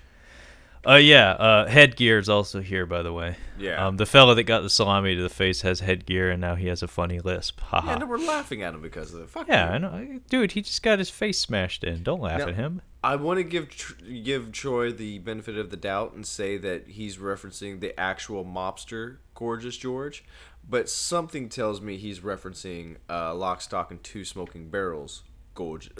Snatch, Gorgeous George. That sounds about right. Although, to be fair, Gorgeous George is a very common nickname. I mean, there was a wrestler by that name as well. Yeah, it's really... you can just throw a dart and it's one of those 3, probably. Yeah, but Snatch does sound about right. Like, that sounds like another movie he'd like. Like, he doesn't even know Gorgeous George is a mobster. He doesn't What? That's my old... Put it this way. Troy Duffy through the 2000s, I'm sure, was watching a lot of Spike. And I'm pretty sure Snatch and The Ultimate Fighter were on a loop. Dude, that's all he could afford. He just had one HBO station, one HBO channel, and Spike TV, and that's all he was watching. He didn't have HBO. He was watching Stars. I'm talking Encore. cable. I'm talking like one cable channel HBO. Like my vote is for Stars or Encore. Maybe Showtime. Cinemax. Yeah, I could see him having Cinemax. That makes sense. Yeah, I could see him having Cinemax. It's a 2 and 2 and 1. You get movies and softcore porn. I get it. It's perfect combination. And then we get Basic Instinct, which is just a mix of the two.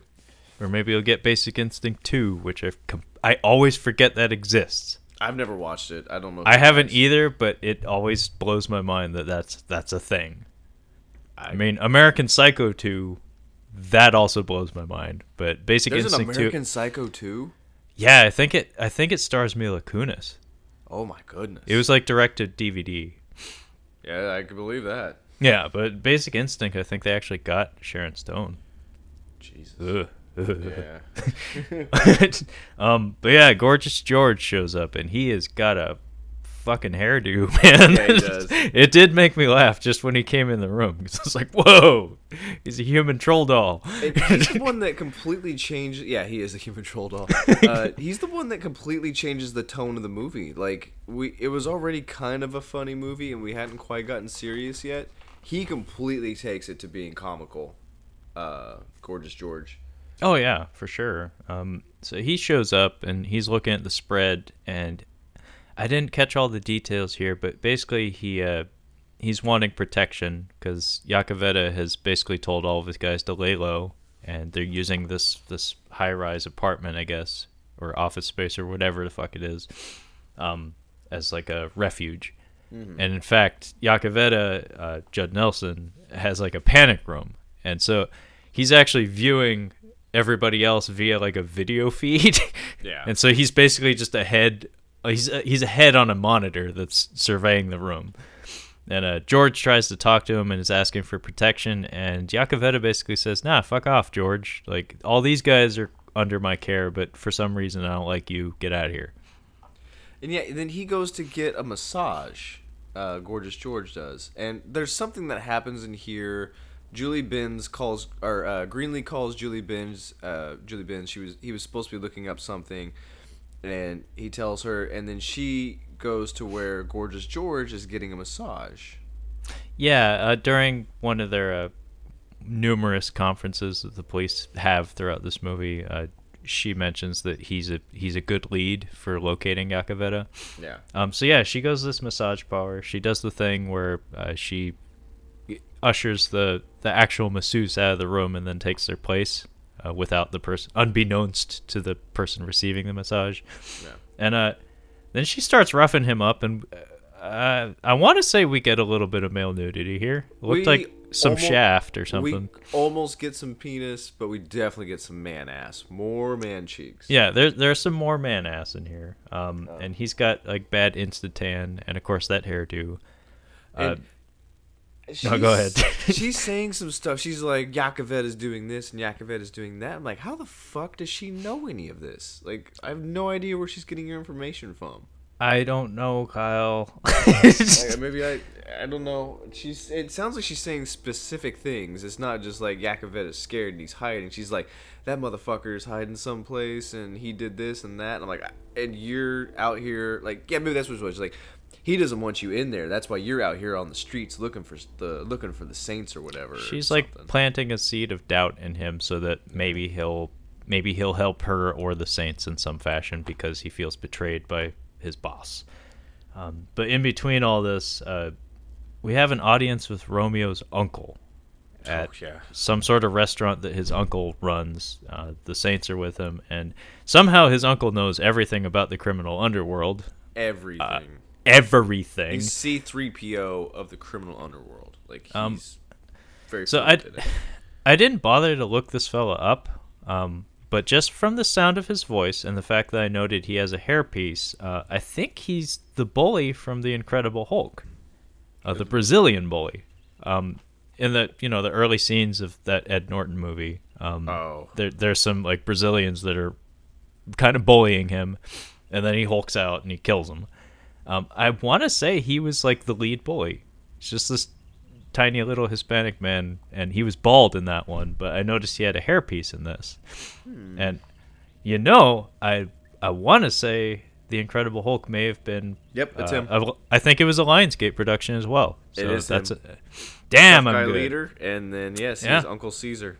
Man, good I job. just his voice, it just stood out to me, and I was like, why does he have a hairpiece? It's never explained. Pedro Salvin. Salvin, sure. His voice is weird. Put it that way. He sounds like a little goblin man. And then the Saints tease Romeo on the drive back home because he starts crying, and we get this shot. I don't know why. It's very poorly presented to us. It was the only reason I bring it up is because I had difficulty interpreting it. I don't know. He's driving and he's looking out the window and he starts tearing up, and then we cut to a shot from his perspective of his uncle touching him on the hand. I think it's just like acknowledgement or something. Like he felt touched, maybe. I think maybe his uncle said something to him, like he was really, really proud of him, or he's like, now that, because I mean, Mexican culture, I believe Catholicism is very big, and maybe it was something along those lines, like now you're walking the path with God, and he was like, maybe he got that approval asked from his uncle or something. He asked the Saints, like, is my nephew like pulling his weight? And they say, yeah, he's a stand-up guy. He's like all heart, I think is what they say to him in Spanish. And then he like touches him on top of the hand and like says like good. And I guess that's enough to prompt a deep emotional reaction from him. It's so bizarre because there's not really a callback to it, and they tease him for it relentlessly. Yeah. Like, they're awful to him. Well, they're dicks. They're absolute dicks. Yeah. It's weird. Like, again, they're like 5-year-olds. They're children. But George, after being roughed up by Julie Benz, he goes to his friend in some, looks like a junkyard or something. Yeah. Bill Paxton somewhere licking boobs. Call back to The Dark Backward. Check it out if you haven't listened to it. This guy trying to describe Panic Room to him is fucking hilarious. Yeah, it was pretty funny. So yeah, we get a reference to another movie, this time being Panic Room. He's like, oh yeah, like I think they made mention of that in that one movie. He's like, you mean Panic Room? The two guys in the room with the girl and the mom. I want to hear not Jerry Stiller, but George Costanza's father do movie reviews. Yeah. To this day, one of my favorite lines of his is referencing The Net. Yeah. It's when he wants to get into computer sales. He's like, so I was watching this movie with that woman from the bus. The woman from the bus. As in Speed. But that woman from the bus. Woman from the bus. It's a very timely reference. You had to have been there. It would just scramble his brain if he tried to explain, like, Smoking Aces or something. The guy, he's on the spaceship, and it was an older movie, now it's new. He's trying to describe Chris Imagine Pine. Like Inception or something. It's like, so these guys are dreaming, but they're inside a dream, and they're going off a bridge in a van. But time is different when you're in the dream world. And when you're in a dream within a dream, it gets really complicated, and things go really slow. And there's a Japanese man that they need to come up with an idea. It's called Dreams and Coming Up with Stuff. Movie with the lizard and the guy from the Breaking Bad. The guy from the Breaking Bad. The guy from the AMC. We just have him with a commentary over, like, new movies and stuff like that. That'd be fun. Oh, that would be amazing. Just like summarizing complicated films. Yeah. That can happen. Yeah. While we still have Jerry Stiller, we need him to do that. Don't we go over to Rocco's mugshot? His grave? We do, but before we get there, we gotta cut back to Da. Oh, the fucking vest. He's making this. Cut back to Da, and I thought they were teasing something like he was sick. No, not really. He's cooking back home in Ireland, and he starts coughing. And it's like, I was like, oh, does he have like tuberculosis or is he dying or something? Yeah. No, he just coughs for some reason. And then he's looking at a butterfly tattoo, which holds no significance as far as I know, but it's what we use to cut from the present to the past. And we see him and his crippled Italian friend take revenge on the fella that killed his dad with the hammer. You can assume that they gained entry to the mob's ranks by like buddying up to them in some fashion. Because the way we're introduced to this scene is like, the head mobster is like watching them hold someone up at gunpoint in a kitchen. It's like a weird Mexican standoff situation, and then they turn the guns on the head mobster. I don't know what the fuck happened here. I stopped watching. I don't watch these stupid flashbacks. I'm not watching it. Like, I know what you're trying to do, and it was already unimpressive the first time someone tried to do it to me. I don't want to watch these flashbacks. So you tell me. Long story short, they shoot Billy Connolly, Billy Connolly shoots an Italian guy. He gets a taste for killing people because he's a sociopath. Yeah. Yeah, no joke. And then we go to like a mausoleum where Rocco his ashes are being stored, and there is kind of a funny beat here with the photograph. Like I did actually kind of snicker at that because basically the photo they have up beside his urn or whatever is him, and it's very clearly like a mugshot, and his hair is bundled up above his head, and there's just like this weird smudge off to the side, and it's very clearly an arm like holding his hair above his head. And they note that it's like, holy shit, like they used his mugshot and they photoshopped the arm out badly. I had a legit laugh at that. That was pretty funny. No, I laughed at. I didn't laugh at the nerd showing up and like fanboying out about them. That was just awkward and stupid. I have my next note is no accent on Reedus. He barely talks in this movie. Neither one of them hardly talk. And Sean Patrick Flannery only yells. Yeah, he only yells. Reedus has like no accent whatsoever. Like he just completely gave up on it. Completely. Not that he had much of one in the first movie. Sean Patrick Flannery did, and I remember him speaking more. But in this movie, Reedus does not. But yeah, some glassed individual runs up and is like, "Oh, I'm a huge fan of yours. I'm a stereotypical nerd." Yeah. And if this had been made like 3 years later, he'd be asking for a selfie or something.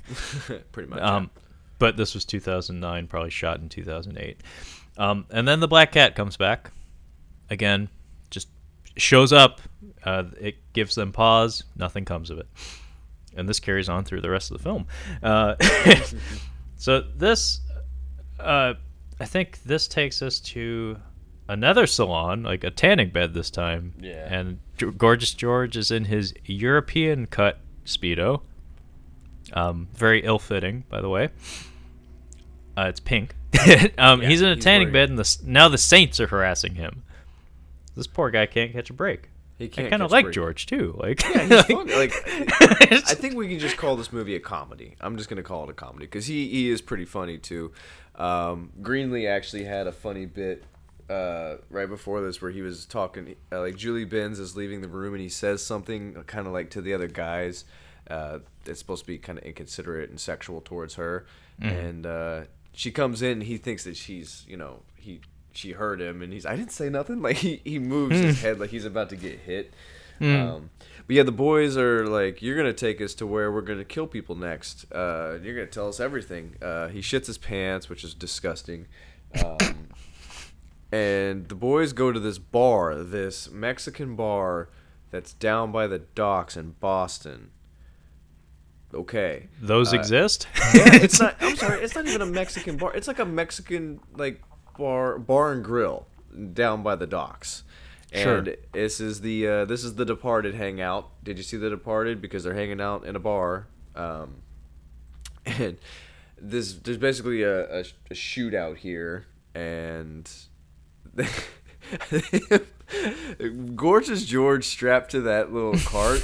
It's fucking hilarious. I don't think he was supposed to fall off. Wasn't supposed to. I don't think he was supposed to fall off. Clifton Collins Jr. cracked me up at this part. This is where they he actually has a regular gun now. I think he has just like a regular 9mm or something, and he shoots these guys and he goes "Viva la Mexico!" and he hits that he hits that really loud laugh that you know what I'm talking about. Yeah. I had to pause it for a sec because I was having a pretty good laugh at it. He does it really well. Yeah, he says, "Que viva Mexico, bitches." Not exactly clever, but the delivery was... The delivery was... Yeah, the delivery makes it, but yeah, the words themselves are kind of like, ooh. Yeah, this was very strange, because basically the premise here is they use George to call like a wise guy meeting at this bar. Yeah. So they're waiting for it to fill up, like for everybody who is invited to show up. And in the meantime, Clifton Collins Jr. is acting as the bartender, and they're being casually racist to him, and he's not taking kindly to it. In the meantime, the short left-handed hitman is in the parking lot, and he has a phone conversation with a mystery man. He was invited to show up at this gathering, but he opts to stay in the parking lot because he figures it's a setup of some sort. But yeah, the Saints and Clifton Collins Jr., they just kind of, they come through the cupboards of behind the bar or something? Sure. They use some sort of trapdoor to get the drop on the wise guys, and they shoot like 7 guys, and behind them, the reason why I was laughing is that Gorgeous George is strapped to like a serving tray of some sort, and when everybody's falling down, all these stunt actors are getting shot with squibs and stuff. Somebody bumps him, and the cart falls over with him strapped to it. Yeah, and it looks like funny. it was probably very painful. But the awkwardness of the editing in this was just bizarre, because we get the same shot of them getting killed twice. We see it in like at normal speed, and then like a couple seconds later, it just plays back again in slow motion. Yeah. And I don't really know why. But after all the people are dead, they don't untie George. Actually, he's standing up with the cart still strapped to him, and he basically pleads for his life. They do the gag with him, where they pretend they're going to kill him, but they don't. Seems to be like a bonding ritual of theirs or something. And they let him go with the expectation that like he'll hold fast to his word and reform as a person. And then the hitman shows up and starts just shooting at him. And consequently, though, like Julie Benz shows up also, and she shoots him, and he leaves. She's like, "What the fuck is happening?" Yeah, she just shows up. Things are happening. She shows up out of nowhere, and then she explains to them like, "Hey, I'm Agent Smecker's replacement," and he was. Well, apparently Smecker was the one that got them out of the country, and it almost felt like they were doing more with Smecker, like they were doing more stuff, but that's not. I don't think that's what happened. No, they do explicitly state that. I think the last thing they did was the courtroom scene, so it's not like they carried on with doing that.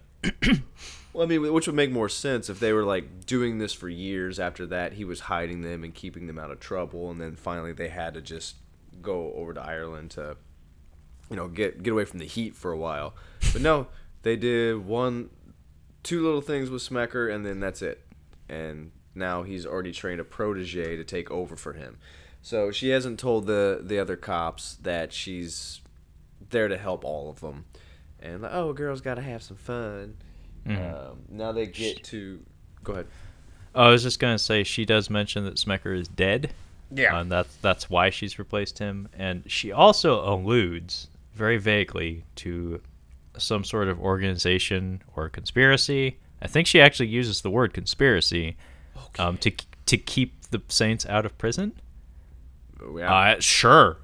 Whatever. Okay. But yeah, she helps them doctor this crime scene. Is it just a bunch of xenophobic priests that are keeping them out of prison? I feel like that's what it is. I think it's the Catholic Church. We'll get to it, but she helps them doctor the crime scene, and we get kind of a cute reenactment scene where I think the cops are there now, and she's explaining to them what happened. Yeah. So the Saints are gone. They're clear of the scene, but this is like she called in the cavalry, and we get a similar reenactment to like the last one in the first film, where she's present and she's telling us the story of what happened. So she's like a ghost in the room, and the way she spins it is that the mobsters killed each other after a disagreement. Yep. And the choreography here, like in my notes, I said choreography is cute, like a Whitesnake music video. Yeah, more or less. Because like her moves and stuff made me think of like a hair metal band or something. Is this where she's wearing a cowboy hat? Not yet. But this Okay. is where she's looking directly into the camera and like gesturing cutely, like pointing when people are getting shot and stuff. It's cute. I don't know if it's good, but it's cute. And I think this is where we get a reference to 9/11. Our first reference to 9/11, where she, I guess, had the detectives do some digging, and they pull the hitman's file, and it's understood that because of the time frame in which he got into the country, he slipped through the cracks post 9/11. No, I think that we were so hardcore locked down around 9/11, like afterwards, nobody could sneak into the country. We were on high alert.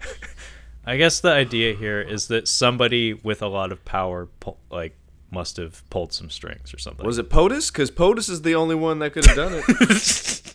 No, it George was W. Peter Bush. Fonda. Yeah, It was Peter it was- Fonda. It was the Easy Rider himself. Jesus. Um, This is where she meets them back at the bar, isn't it? Yeah, the way I prefaced this in my notes was, the fuck? I called it Sleepers Get Together. Remember that scene in Sleepers Ah, at the ah, end where yeah. they all get out? Very They're much all so. Singing and yeah. By the way, everyone in this room has a horrible end to their life. I mean, it's a good movie. I love Kevin Bacon's death in that movie, but when the main guy explains the situation to Robert De Niro, like what's happening, he's like, listen, we were raped when we were in boys' school, and these two didn't take it very well, and they killed Kevin Bacon.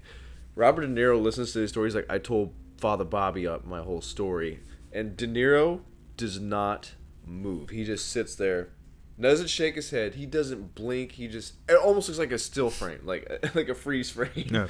But he just doesn't move. But anyway, No, they get it's just a long pause. I'm sorry, what? Like, I wasn't listening. What? sorry to lose track there, but yeah, we get to the bar, and the three detectives are in there, and they're for sure they're fucked. Like, I think they're at high panic at this point, and she comes in and is like, something in southern accent, and then the McManus brothers jump from behind the bar and spray him with water. And, They're fucking children. Like, Yeah. God damn it. Who does that? why is this bar closed? Why is it open? Whose bar is this? And why are they there? And why is it lit like the set of Friends? The last thing you want to do if you are an FBI agent and 3 Boston detectives be seen harboring fugitives who are vigilantes in a public place with cameras in it. I'm sorry. It's a little awkward. And the way she just nonchalantly brings them over, it's a little strange. And they all like high-fiving and like, Yeah. dude. They don't know each other. They don't know each other. They met one time in that movie. I don't and that's even it. think they did. They didn't even meet. You're absolutely I don't right. think they did. Well, I mean, in fairness, they do like high five and shit. And they start drinking, but we cut to them at different ends of the bar. Like Julie Benz is just talking to the brothers, and then the 3 detectives are just by themselves. I'm like, yeah, that makes more sense. Okay, Yeah, no, they're way too happy to see each other. yeah. And they're way too comfortable with the idea of them killing dozens of people in their town. I have friends from high school that I was tight with. If I saw them now, I wouldn't even be that excited to see them, and I knew them. Yeah, again, this feels like Troy Duffy shit, where it's like, I could see that being like part of his self-perception, where it's like, yeah, I want to be that guy that like people show up and they all want to hug and they're all excited to see. Dude, Troy, if you're listening, I know you probably are, because one of your movies popped up on something. Google alert. Whenever you walk into a room, you are not that person. You are that, oh my God, he's fucking here. Jesus. Oh my god. No. We have to go. Like, I cannot handle him. I cannot listen to him. This is ridiculous. It's like just make an excuse. Just the kid got diarrhea or something, Yeah, or diarrhea. the dog's sick. The dog's sick. Anything. Diarrhea. Chocolate. Someone left some chocolate out, and we're worried about the dog. Fucking Dog's not slit sick though. That's yeah. Slit your wrist and I'll take you to the hospital and say you're going Yeah, to do something. just drop your wine glass or something. Step on it. Yeah, so not much else happens at the bar except I think she has the boy, why don't you boys walk me out? And this is where you said she has this thing about having people escort her. Yeah, it's a nothing little scene, but it's basically her excusing herself, probably to go to the set of Rambo or something. Yeah, It's like, absolutely, I think I'm so. going to leave the movie for about 20 minutes now. Enjoy. Cut to Mystery Man, who we already outed as Peter Fonda. It's not too hard to put together. Pulling a bullet from the short hitman that I guess Julie Benz put in him. And their dialogue is subtitled because it's in Italian, but it's at this point that it's understood that whatever this conspiracy is, these people who killed the priest to get the saints, on their trail. They're after Da. They're after Il Yeah. Duce, not Il Duce. the brothers. By the way, this is around the time when I realized that wasn't Troy Duffy. That was Ricky from Trailer Park Boys. They're very similar looking. They both have that kind of like meek like. Troy Duffy has weird eyes where he almost looks like a child at times, where he's definitely a man, but like I don't know, just sometimes looks out of it in just the right way, probably because he's drunk. And then we get an arming up montage, much like we did earlier in the film. I think it's at the same guy's bunker. Oh yeah. Okay, so they decided to make this Irish gun salesman Irish this movie and gave him an accent. If it's the same actor, I'm not sure. He did not. He sounded like, who's that dude from A Walk to Remember? Shane? Is it Shane West? Is that his name? He looks and I don't sounds. know. It was Is that Mandy Moore movie? Yeah, the one where she has cancer. Spoiler alert. He's also in League of Extraordinary Gentlemen. He plays Tom Sawyer, I think. He had like 5 minutes in the late 90s, early 2000s. But he looks and sounds like him. But in this movie, he's Irish. So I want to get to my biggest problem with this movie, Trevor. Okay. The Mexican flag guns.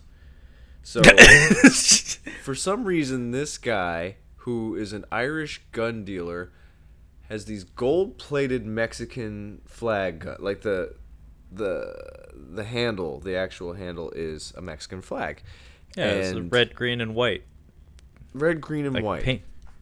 And then, so I want to explain something to you, Trevor. The Mexican flag is red, green, and white, and it has the national coat of arms on it. It's in the center. You and I both know what it looks like. Yeah. Can you tell me what the Irish flag looks like, Trevor? Yeah, it's I'll orange, stop you white, right and there. green. It's orange, white, and green. That's exactly what it is. Not that dissimilar from the Mexican flag. The only thing that's really different is it's a little lighter shade, which is orange of that color. And then there's a coat of arms.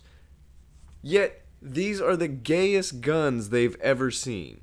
They're like, that's so stupid. I'm like, guys, it's a sneeze away from an Irish flag. It's right there. But that's really stupid. That drove me fucking nuts rewatching this. I'm like, seriously? Grow up. Like, that's the stupidest thing. It gave me pause because of how childish it was. Because to set the stage for this, basically, we're arming up. By the way, there are like far better, more efficient weapons all over the place that they could very easily take. Plenty of assault rifles and submachine guns and things of that nature. No, we're going to take these two long barrel Desert Eagles. Yeah. These two gigantic 50 caliber Israeli handguns. That'll snap their wrists. Yeah, no joke, man. Carpal tunnel for everyone. I have them like, how big are these guns? Because they are two-handing these guns, just one in each hand, and it's not even moving. It's not even like giving some kickback. I think they may have done some shenanigans with the weapons. Maybe they used like airsoft guns for some of the shots, because I noticed there's an execution scene later in the movie where there's zero recoil and even the muzzle flash is not apparent. So I think maybe they like post-processed that where they didn't even actually discharge the weapon on the set. Probably because it's being held to the back of someone's head, which is not safe even without a projectile. Yeah. But yeah, they get these Desert Eagles, and Clifton Collins Jr. takes these two silenced Colt 45s with the Mexican flag printed on them, and they just glance over his way. And oh, by the way, there's a Charlie and the Chocolate Factory reference here. Oh yeah. And they just glance over his way and they say, "Those are queer." Yeah. And then he goes off on a tangent saying, like, "Are you saying that I look gay? Do these make me look gay?" So Clifton Collins Jr. has a serious case of the not gays. Well, he can't be himself around these two guys. Well, yeah, because really he can't cry without them calling attention to it and making him feel like a heel. He can't proudly carry weapons bearing the flag of his people without them saying it makes him look gay. It might just be Sean Patrick Flannery's character, because as you mentioned before, he's the one making fun of Norman Reedus, and Norman Reedus is like, I was thinking about, he knew what his brother was going to say. He's like, I was thinking of going like platinum blonde, and immediately... Gay. And Reedus is kind of like just the bully sidekick, like he's the beta to Sean Patrick. So are you saying Sean Patrick Flannery is the proxy for Troy Duffy? He's the homophobic alpha. Yeah, he's the homophobic alpha. Yeah, he's Troy Duffy in this movie, and Norman Reedus is the actor who negotiated his contract a little more wisely and said, I don't think I want to say all that stuff because I intend to have a career after this. Who's the handsome one? Who has the better part of the Jesus tattoo? Yeah. I'm saying. Just saying. Who was working at an Irish bar in West Hollywood? I mean, just saying. Just saying, Troy. Just saying. So, following the arming up montage, Wait, Troy, do you see yourself as a 1998 Sean Patrick Flannery? Is that how you see yourself? I would not 1998 Sean Patrick Flannery. Oh, he was handsome as hell. He was, but like I think he was a few years removed from young Indiana Jones by then. Oh yeah. So I didn't even think about that. I think he had already crested by then a little bit. Yeah, you might. So yeah. He was over the hill. Yeah. Well, I mean, after like 20 episodes of Young Indiana Jones, I mean, what else you got left in you? Oof. I'll watch some of that. I'm trying Have to you see seen that, by the way? What? Young Indiana Jones? No, I remember you mentioning it. I'm like, I completely forgot about that. It exists. I know.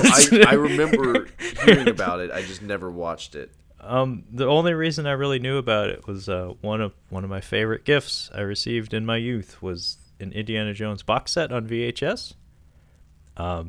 I had bootlegs of the movies before that, but my grandma came to town and she bought me that, and it also included one tape of one episode of that series.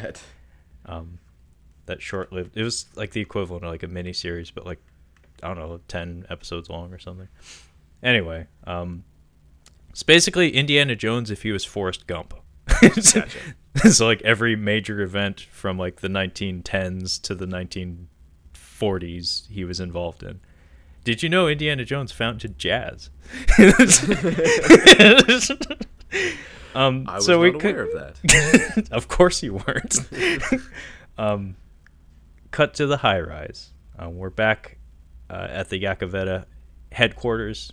Julie Benz is investigating a crime scene because it's the Boondock Saints. We can never do a action scene straight. We got to come back to it.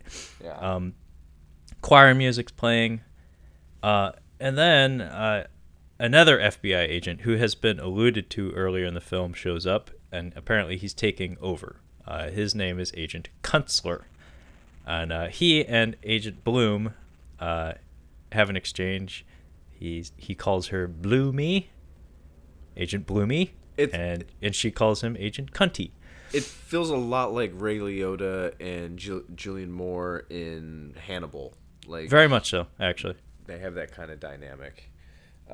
Yeah, basically, I think he's on. Like he seems to be onto it. Like, yeah, Julie Benz is up to some shit, or she's not doing these crime scenes well enough, and he's wanting to shut her down. Yeah, get her off the case. He's the man. Like he shows up and he's swinging dick, and really funny actually. Rob Wells' face is on the monitor that Yakovetto's was on earlier. That's what and I he's realized just kind of like here. nodding in acknowledgement, and, like furrowing his brow because he's hearing everything that's being said. So there's just this big floating head in the background of half of these shots, and he does have a funny face. And then we get a cute little character moment here where Agent Kunstler is going over the crime scene and positing on what happened, and Agent Bloom asks the three detectives who up until now have been kind of like stooges. She asks them to give their thoughts on what happened, and they very succinctly and accurately explain what happened. So it's like, oh my god, after all this time hanging out with these super competent FBI agents, they actually learned something. Unless they figure out how to open doors. Like, they're raptors learning how to open up doors. They managed to figure it out. I'm picturing Greenlee like doing like a cat on a door handle, like just kind of batting at it until it opens. Oh, jeez. Just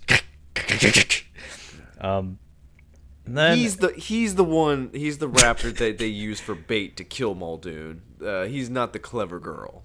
yeah, he's the alien at the beginning, Alien Resurrection, that they all kill to create a hole in the floor. It's like, well, you got to serve a purpose, buddy. We'll get out. You won't, but Oh no, they'll need one of us in the wreckage. I think this is where Greenlee. we're going kind of nuts here. Yeah, it's hard, dude. This movie is not good. Took me to dark places. Greenlee's about to die. Greenlee is about to die. Where are they? Are they in the bar? This is the Mexican. Which bar is this? Well, long story short, well, I mean, we actually get the playback of the apartment shootout. It's a very long, very stupid scene. Yeah, it's inconsequential. Yeah, dies. That's it. That's yeah. all it is. Judd Again, Nelson's this is one of those scenes where I was like, again, this is 2009. There's interesting editing here, not good, interesting. Where Clifton Collins Jr. is dressed up as like a food delivery guy or something. He takes a janitor hostage, and he's interrogating him, like demanding that he give him a good like quote or tagline to say after the shooting's done. Yeah. And he's very insistent that this guy give him an answer, and the whole time he's waving a gun in his face. And before they break off, though, the McManuses tell him, just point your gay guns at them, and for Christ's sake, try to look cool or something. And as they're heading up in the elevator, Norman Reedus has the trailer line, I'm guessing, because I don't remember any promotion for this movie. Let's do some gratuitous violence. Yeah. Coming from the trench coat mafia, that's not a thing you want to hear. No. But yeah, interspersed between like the McManuses prepping to invade the room and Clifton Collins Jr. interrogating this janitor guy, we get Judd Nelson like rallying the troops, just kind of saying stuff and things. Yeah. It's just stuff and things. Clifton Collins Jr. references Jaws and Terminator. We're going to need a bigger boat, and I'll be back. And now the brothers are on some like scaffolding. Rapid fire movie references here. Reference to the Eiger Sanction, the Clint Eastwood film that my dad had me watch when I was a kid. I don't remember a fucking thing about it. They see the black cat again. And then we get a callback to a gag from the first film about Sean Patrick Flannery wanting a rope, seemingly without reason, but it comes into play here. And then we get the actual reenactment of the shootout, and this is where Julie Benz shows up in her cowgirl outfit. Yeah. They take some like artistic license here, where basically the brothers swing in on their ropes. They come in through the window with their 2 Desert Eagles apiece. Yeah. They like, what is it called, a power slide when you're in a rock concert and you slide on your knees? Sure, I know what you mean, but yeah, we'll call it power slide. Yeah, they power slide the entire length of this room, shooting the whole time. And Julie Benz is standing in the center of the room in a full-blown like yeehaw cowgirl outfit, like brandishing a couple of revolvers. She's like serving as the narrator for the scene, I guess. Mm-hmm. And yeah, everybody dies. It's boring. Yes. And we get a really strange moment here that I don't understand the logic of it, where Clifton Collins Jr. like kicks open the door and he says, "Who ordered the whoop ass fajitas?" But then Julie Benz approaches him, and Julie Benz, who is not present, by the way, she's a specter, she's a ghost, she's an apparition. She tells him, "Oh, you kicked the door down, right? Maybe you should use that for your line." And we get a repeat of the scene, but he says a different line. He says, "Ding dong, motherfucker, ding dong." So the logic there, it's just like, what? What? It doesn't make any sense. She's like reiterating the crime scene, and she wouldn't know what he said or did not say, or that he's even there. Actually, she just introduced a third person with the Boondock Saints. So, do they know it's 3 people at this point? If they didn't, they do now because she's saying there is. Yeah. I mean, there's certainly 2 different kinds of weapons exchanged or fired, rather. I don't know. Yeah. Long story short, we cut back to the crime scene in the present. Rob Wells comes out of the panic room and just like casually snatches her, and he spills his guts to her and like tells her some stuff about the old man who is apparently the puppet master who was guiding everybody's hand along the way. And this is where we get the death of Greenlee, I think, at the bar. Yeah, the guys are just sitting in the bar, and Greenlee just walks in and just says, "Bam!" He just gets shot from the back, right through the heart. And a little Italian guy, who I think he looks like a soccer player. Like every time I see him, I'm like, he's got a soccer player's haircut. I think it's what he is. He's not. I don't think he is. But who does he grab hostage at this point? A person. I can't remember. I don't remember. He grabs somebody hostage, but it's Doc. It's Doc. Doc. He grabs Doc hostage, which that's fine. I would have. Yeah, you can have him. But their dad just pops in, and out of nowhere, and this is a really weird emotional scene. They're like, "Oh, Dad, don't do it!" Blah, blah, blah. So he lets Doc go because El Duce pulls out 2 pistols from the 1930s. They break open like a cap gun. I know what kind of gun it is, but yeah, I don't even think these things are made anymore. They can't be.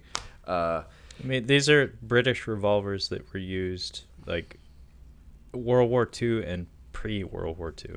I think maybe cops in the 70s had these, and I think those are the last people to have this kind of gun. But he puts 1 bullet in each one and spins it, and the Italian guy apparently knows what this is. It is a Mexican Russian roulette off, I guess. I don't know what else to like a Mexican standoff, but with Russian roulette, where they both have a gun, and they have to hold the gun to the other person's head to pull the trigger. Stupid is what it's called, Kyle. Yeah, it's pretty stupid. I promise you that he was the most excited about this. He's like, I just got this fucking great idea. I mentioned like when we first started recording that it feels like certain things are just here because there was enthusiasm to do them, not because it was relevant to anything. And this stinks of it, where it's just like, this is a cool thing that I want to put in something, even if it's not appropriate for that thing. He's like, I can't rip off the Deer Hunter. How can I rip off the Deer Hunter without it being ripping off the Deer Hunter? Oh, I'll just do a different kind of Russian roulette. Well, what's funny is all you'd have to do to win this outcome is just click, click, click, click, click, done. Yeah, who can but click no, the quickest? They do this thing where they're yelling at each other and they just pull the trigger occasionally. And yeah, the little Italian man, like he says like a mantra to himself, like "Make me famous." Something like that. It's really it's stupid. that Napoleon complex you referenced earlier. And Billy Connolly just keeps asking him, like, where is the old man? Where's the old man? He's not going to give him up. Yeah, and then he tells his boys, like, back the fuck off. They both have guns to the Italian guy, by the way. No, yeah, you're going to die one way or another, so. Yeah, but they don't shoot him. They just let Da do things his way. And yeah, long story short, Hitman's dead. He's got a bullet between the eyes. And I think this is where Rocco comes back. Oh yes. This is like maybe the most important scene in the movie. Not to the movie, just in terms of like this is what we've been building to as far as the podcast, like as far as this episode goes, I think. Yeah. There's a lot going on here, and it doesn't connect to anything. It's just a weird little tangent that I think I figured out what the cat is. I think I figured out what the cat is doing. The cat is the familiar for Rocco's spirit, and Rocco has been trying to get in touch with the Saints. And his familiar is like, it's coming by, and they're like, well, that's weird. And then they see the cat again, like, that's really fucking weird. And that's why we have this scene where the cat runs across the bar when Rocco shows up. Like, I think that's what it was supposed to be. It's stupid, but I'm gonna suggest that. Well, side note: every time I hear somebody say "it's stupid" in that tone, I think of Galaxy Quest. I just rewatched it. Sigourney Weaver has that line where she's talking about what it means to be the gal who just repeats everything that the computer says. Yep. Yeah. She's like, I have one job on this ship. It's stupid. But I'm going to do it. That movie holds up hard. I really enjoy that movie. It's really good. Yeah, for some reason, every time I hear that phrase, I think of her. I almost cried. I almost cried watching it this last time. It's nuts. It's a fun movie. I really enjoy it. It's fantastic. I mean, when I first saw it and enjoyed it, I had zero familiarity with Star Trek. Now that now that I know things about Star Trek, it's probably more fun. We watched a lot of TNG with our grandpa. He tried to get us into Stargate. We weren't about that shit. Yeah, no. I've tried watching it. I'm like, I'll give it a try. Let's just see what happens. No. So yeah, Rocco shows up and they take a shot. The cat runs across the bar, and Rocco looks at after watching the cat walk back, he looks at the guys. Sean Patrick Flannery gives him a look. It's not even a look. He just kind of just tilts his head a little bit. It's not even like, oh, there's that fucking cat, or like, oh man, there's no emotion in it. It's really weird. But this is where he gives them a pep talk, which Troy is good at, quote unquote. He's good at speeches. He's good at speeches. I talked about in the last episode where he doesn't write dialogue. He just writes speeches, and that's what this feels like. Is he on Twitter now? Like, is he with us? Is he with the present day people in America? I hope he is, because I'd be curious to know. I actually haven't checked, but yeah. I feel like this next part, the best way to sum it up, we're gonna get into it, but yeah, toxic masculinity, is that what I could use to describe? It's toxic masculinity married to men's right activism. Oh my goodness, he'd be a Proud Boy. He'd 100%. Yeah, be a no, Proud Boy. he would pal around with the Proud Boys, and he would have a MAGA cap, like. Oh, don't even get. Yeah. Yeah. So, I actually think that you're right about the cat familiar thing. Like, Okay. that makes enough sense that I follow. So good for you. The question though is why? Honestly, I think this guy, David Della Rocco, is his best friend in real life. I think so. Yeah. I mean, he seems like an affable guy. I would love if I was in Boston or wherever he lives and I bumped into him at a bar. I would love to have a drink with him. I'm sure he's a lot of fun. But he killed him. He fucked up. He killed him in that first movie. And he's like, oh, I got to bring him back somehow. This serves nothing other than motivation. Serves no purpose. And they don't need motivation at this point. They just got the motivation. Somebody just held a gun to their dad's head. That would probably piss me off. Yeah, and by the way, their dad's safe. He's fine. He's fine. Yeah, he's everything's fine. Greenlee's dead, but he's fine. Yeah, fuck him. But whatever El Duce says, hey, we got to kill this dude. And like, yeah, that's fine. That's enough motivation for us. That's all we needed the whole time. That's all we needed, Dad. Just tell us we need to kill somebody. No, this 3-minute scene stands for it adds nothing. It just is. And I feel like, yes, David Della Rocco is probably Troy Duffy's good friend. I also suspect that this entire speech, which is not actually speech, there is a bit of a conversation going on here, maybe came as a result or was like transcribed from an actual conversation that they had while drunk. No, stone cold sober drinking tea on Sunday afternoon. Fuck yeah, they were drunk the whole time. But it feels like something like a rant. It's a rant. It is a hardcore rant. It is a rant in service to nothing. So we should get into the actual details of what's said here. I couldn't write it all down because it all came so fast. I'm going to tell you my highlighted phrases, and you let me know yours. I have fuck therapy, paraphrase red meat is awesome, men don't cry, men punch people and we build stuff. Yeah. That's the gist. That's the reference to 9/11. A second reference to 9/11. That's the second where reference. They're standing among some skyscrapers and they make mention of like men build things until they break down and then we rebuild them. Twin Towers. Yeah, hard men doing hard shit. Real men hide their feelings. Yeah, oh, right. Yeah. By the way, by the way, the McManus brothers both cry in this film, so good job following up on that. Yeah. But basically, it's just like a pro manliness speech. Yeah. It's problematic to say the least, especially today. Like back then, yeah, maybe not so much, but today it's like, ooh, this is just not good, not good for anyone. Yeah, it's real stupid. They end up in a hockey rink and they're like just standing, jabbering at each other, hyping each other up for no fucking reason. Yeah, during this whole tirade, the opening title music from the first film was playing, which again is a very good piece of music. I will give them that.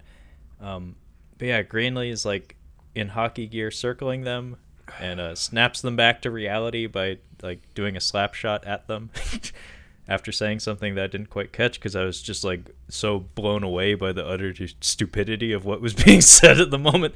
But yeah, they're basically like all three of them standing in a circle, like putting their arms up and just screaming at each other like pro man shit.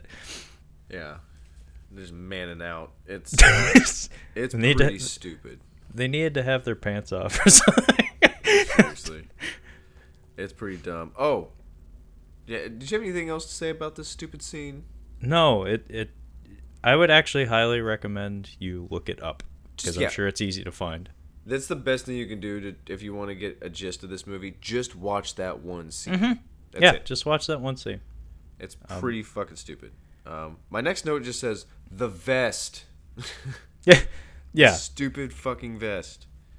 Yeah, it's the holster / harness from the first film that Il Duce wore, the 6-gun harness, which only has 4 guns in it, I think. Maybe he added 2 more to it later. It's 6. There's 6 in the first movie. But yeah, Da finally tells the boys about the old man and who this old man is. And so he tells the tale, and we get a flashback of him and his Italian friend run around killing a bunch of mobsters. So they went into business together, kind of like the Punisher and Microchip, aka Wayne Knight. Il Duce did all the killing, and the Italian friend was like the fixer, the supplier. And then we cut to the old man, who still has been hidden from us. It's Peter Fonda, making a call to some friend of his, like enlisting some hired muscle. It's a cute little scene where he makes references to needing tomatoes when he clearly has many, and tomatoes is code for muscle. Yeah. And then Agent Bloom gets our boys a location for Louis, he's aka in a the old man. greenhouse. Yeah, he's in a greenhouse in Maine. Sure. Yeah. Okay, why is he in Maine? sure. It needs to be said that all the scenes with the old man in Maine in the greenhouse, the color grading is radically different from the rest of the movie. The rest of the movie is pretty flat in the way it's shot, like, and the way it's lit. It's pretty boring to look at, but everything's like has a like a blue tinge to it in the old man scenes. So it looks more interesting, which makes me better. It looks better to the point that it makes me suspect that it was shot at a different time than the rest of the film, like maybe earlier or later in production, probably earlier. Because if you need Peter Fonda, maybe you'd want to get his stuff done right away. This is where they spent all the money? It was just I mean, honestly, that's kind of what it looks like, because I forgot to mention how bad the green screen was when they were swinging on their ropes.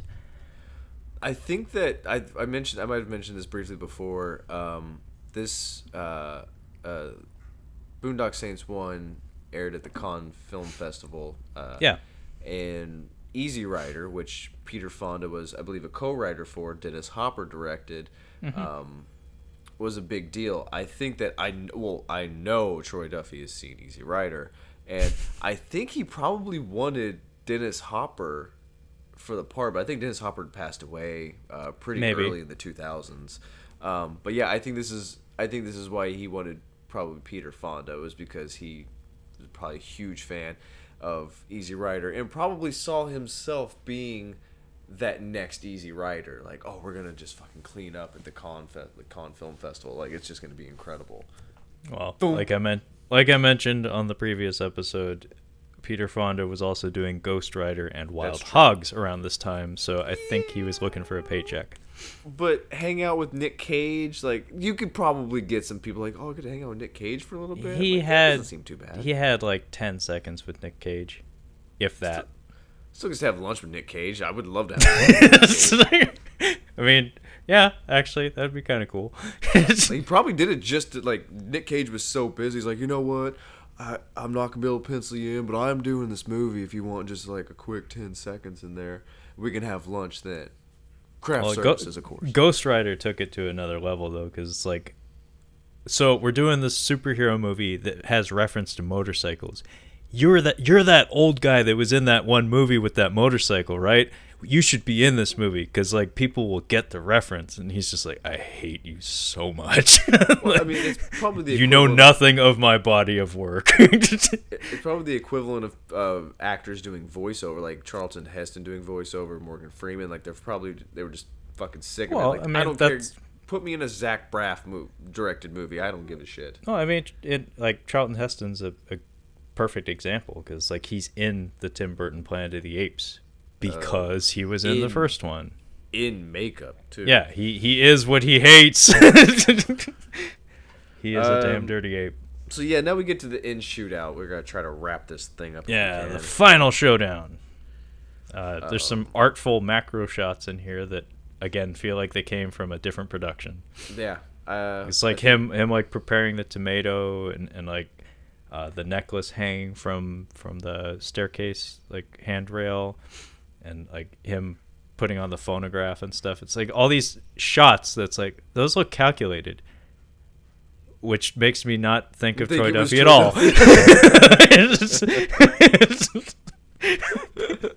That's funny. I like the techno music at this end shootout. It felt like Blade for some reason.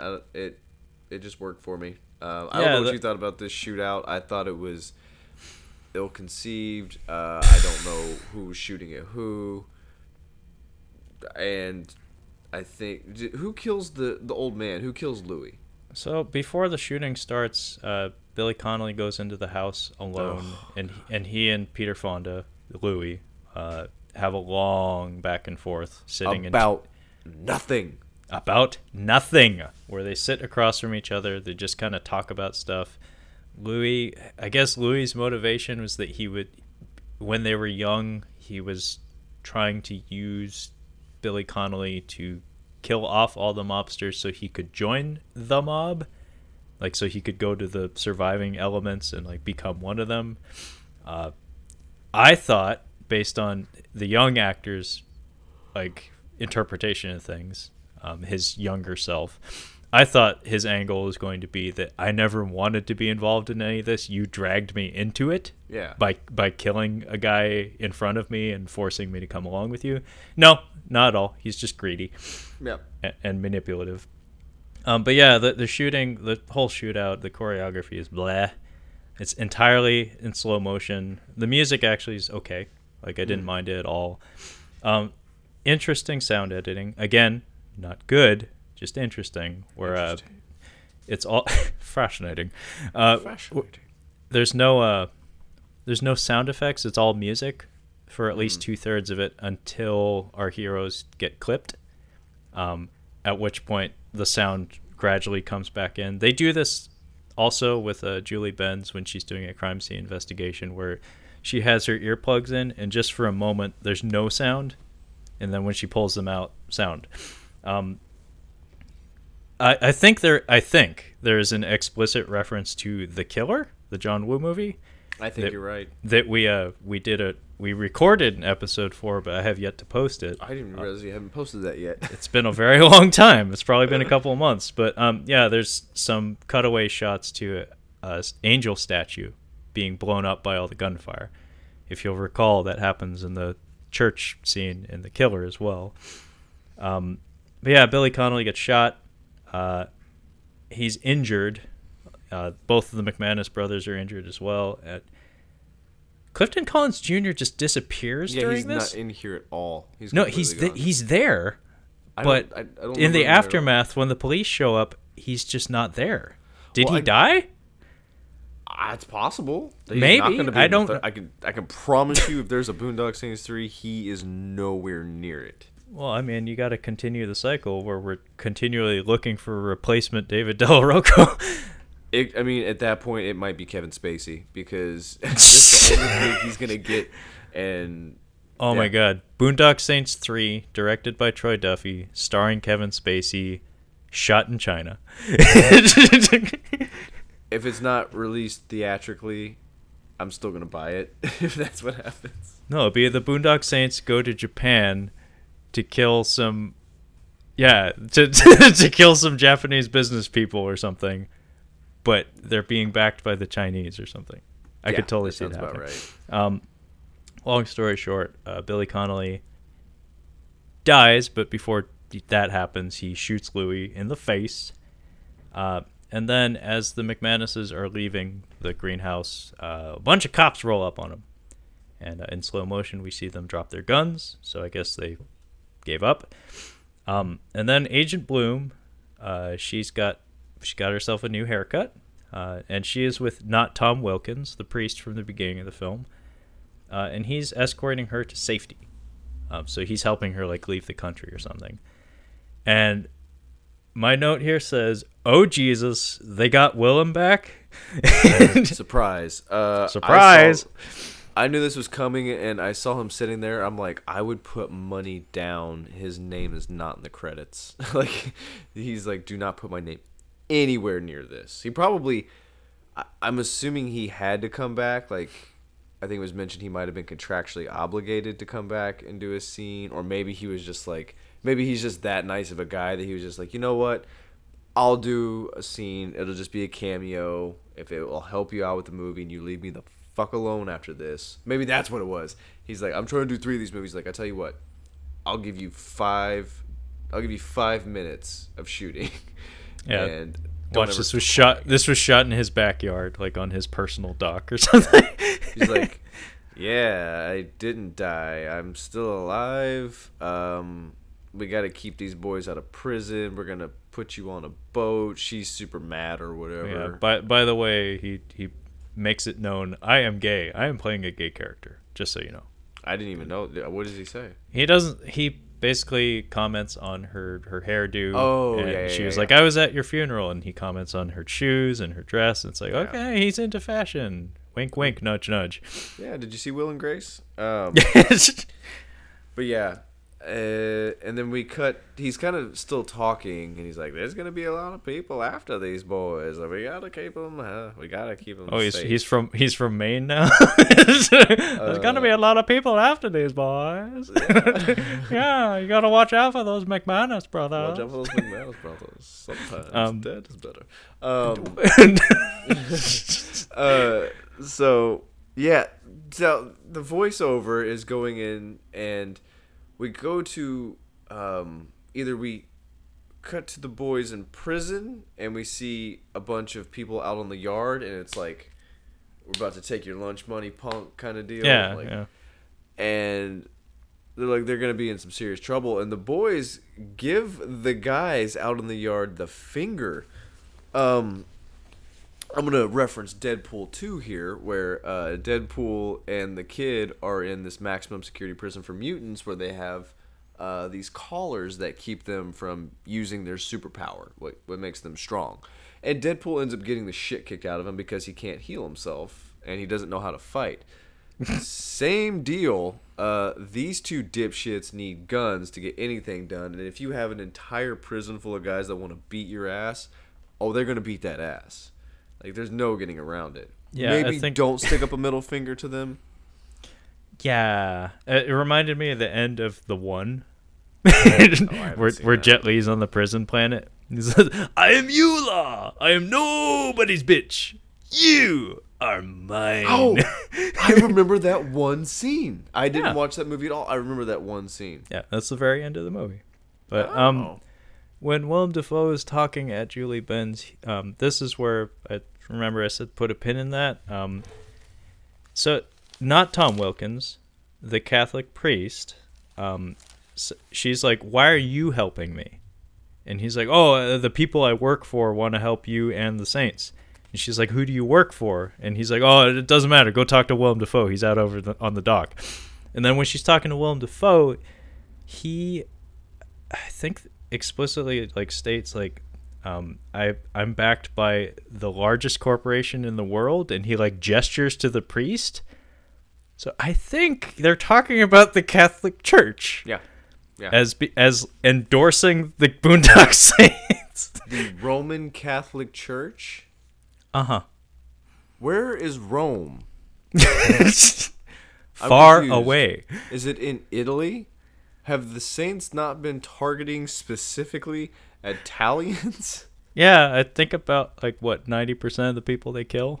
90% of the people they kill. Maybe a stray Russian or Chinese person here and there, but mostly Italian.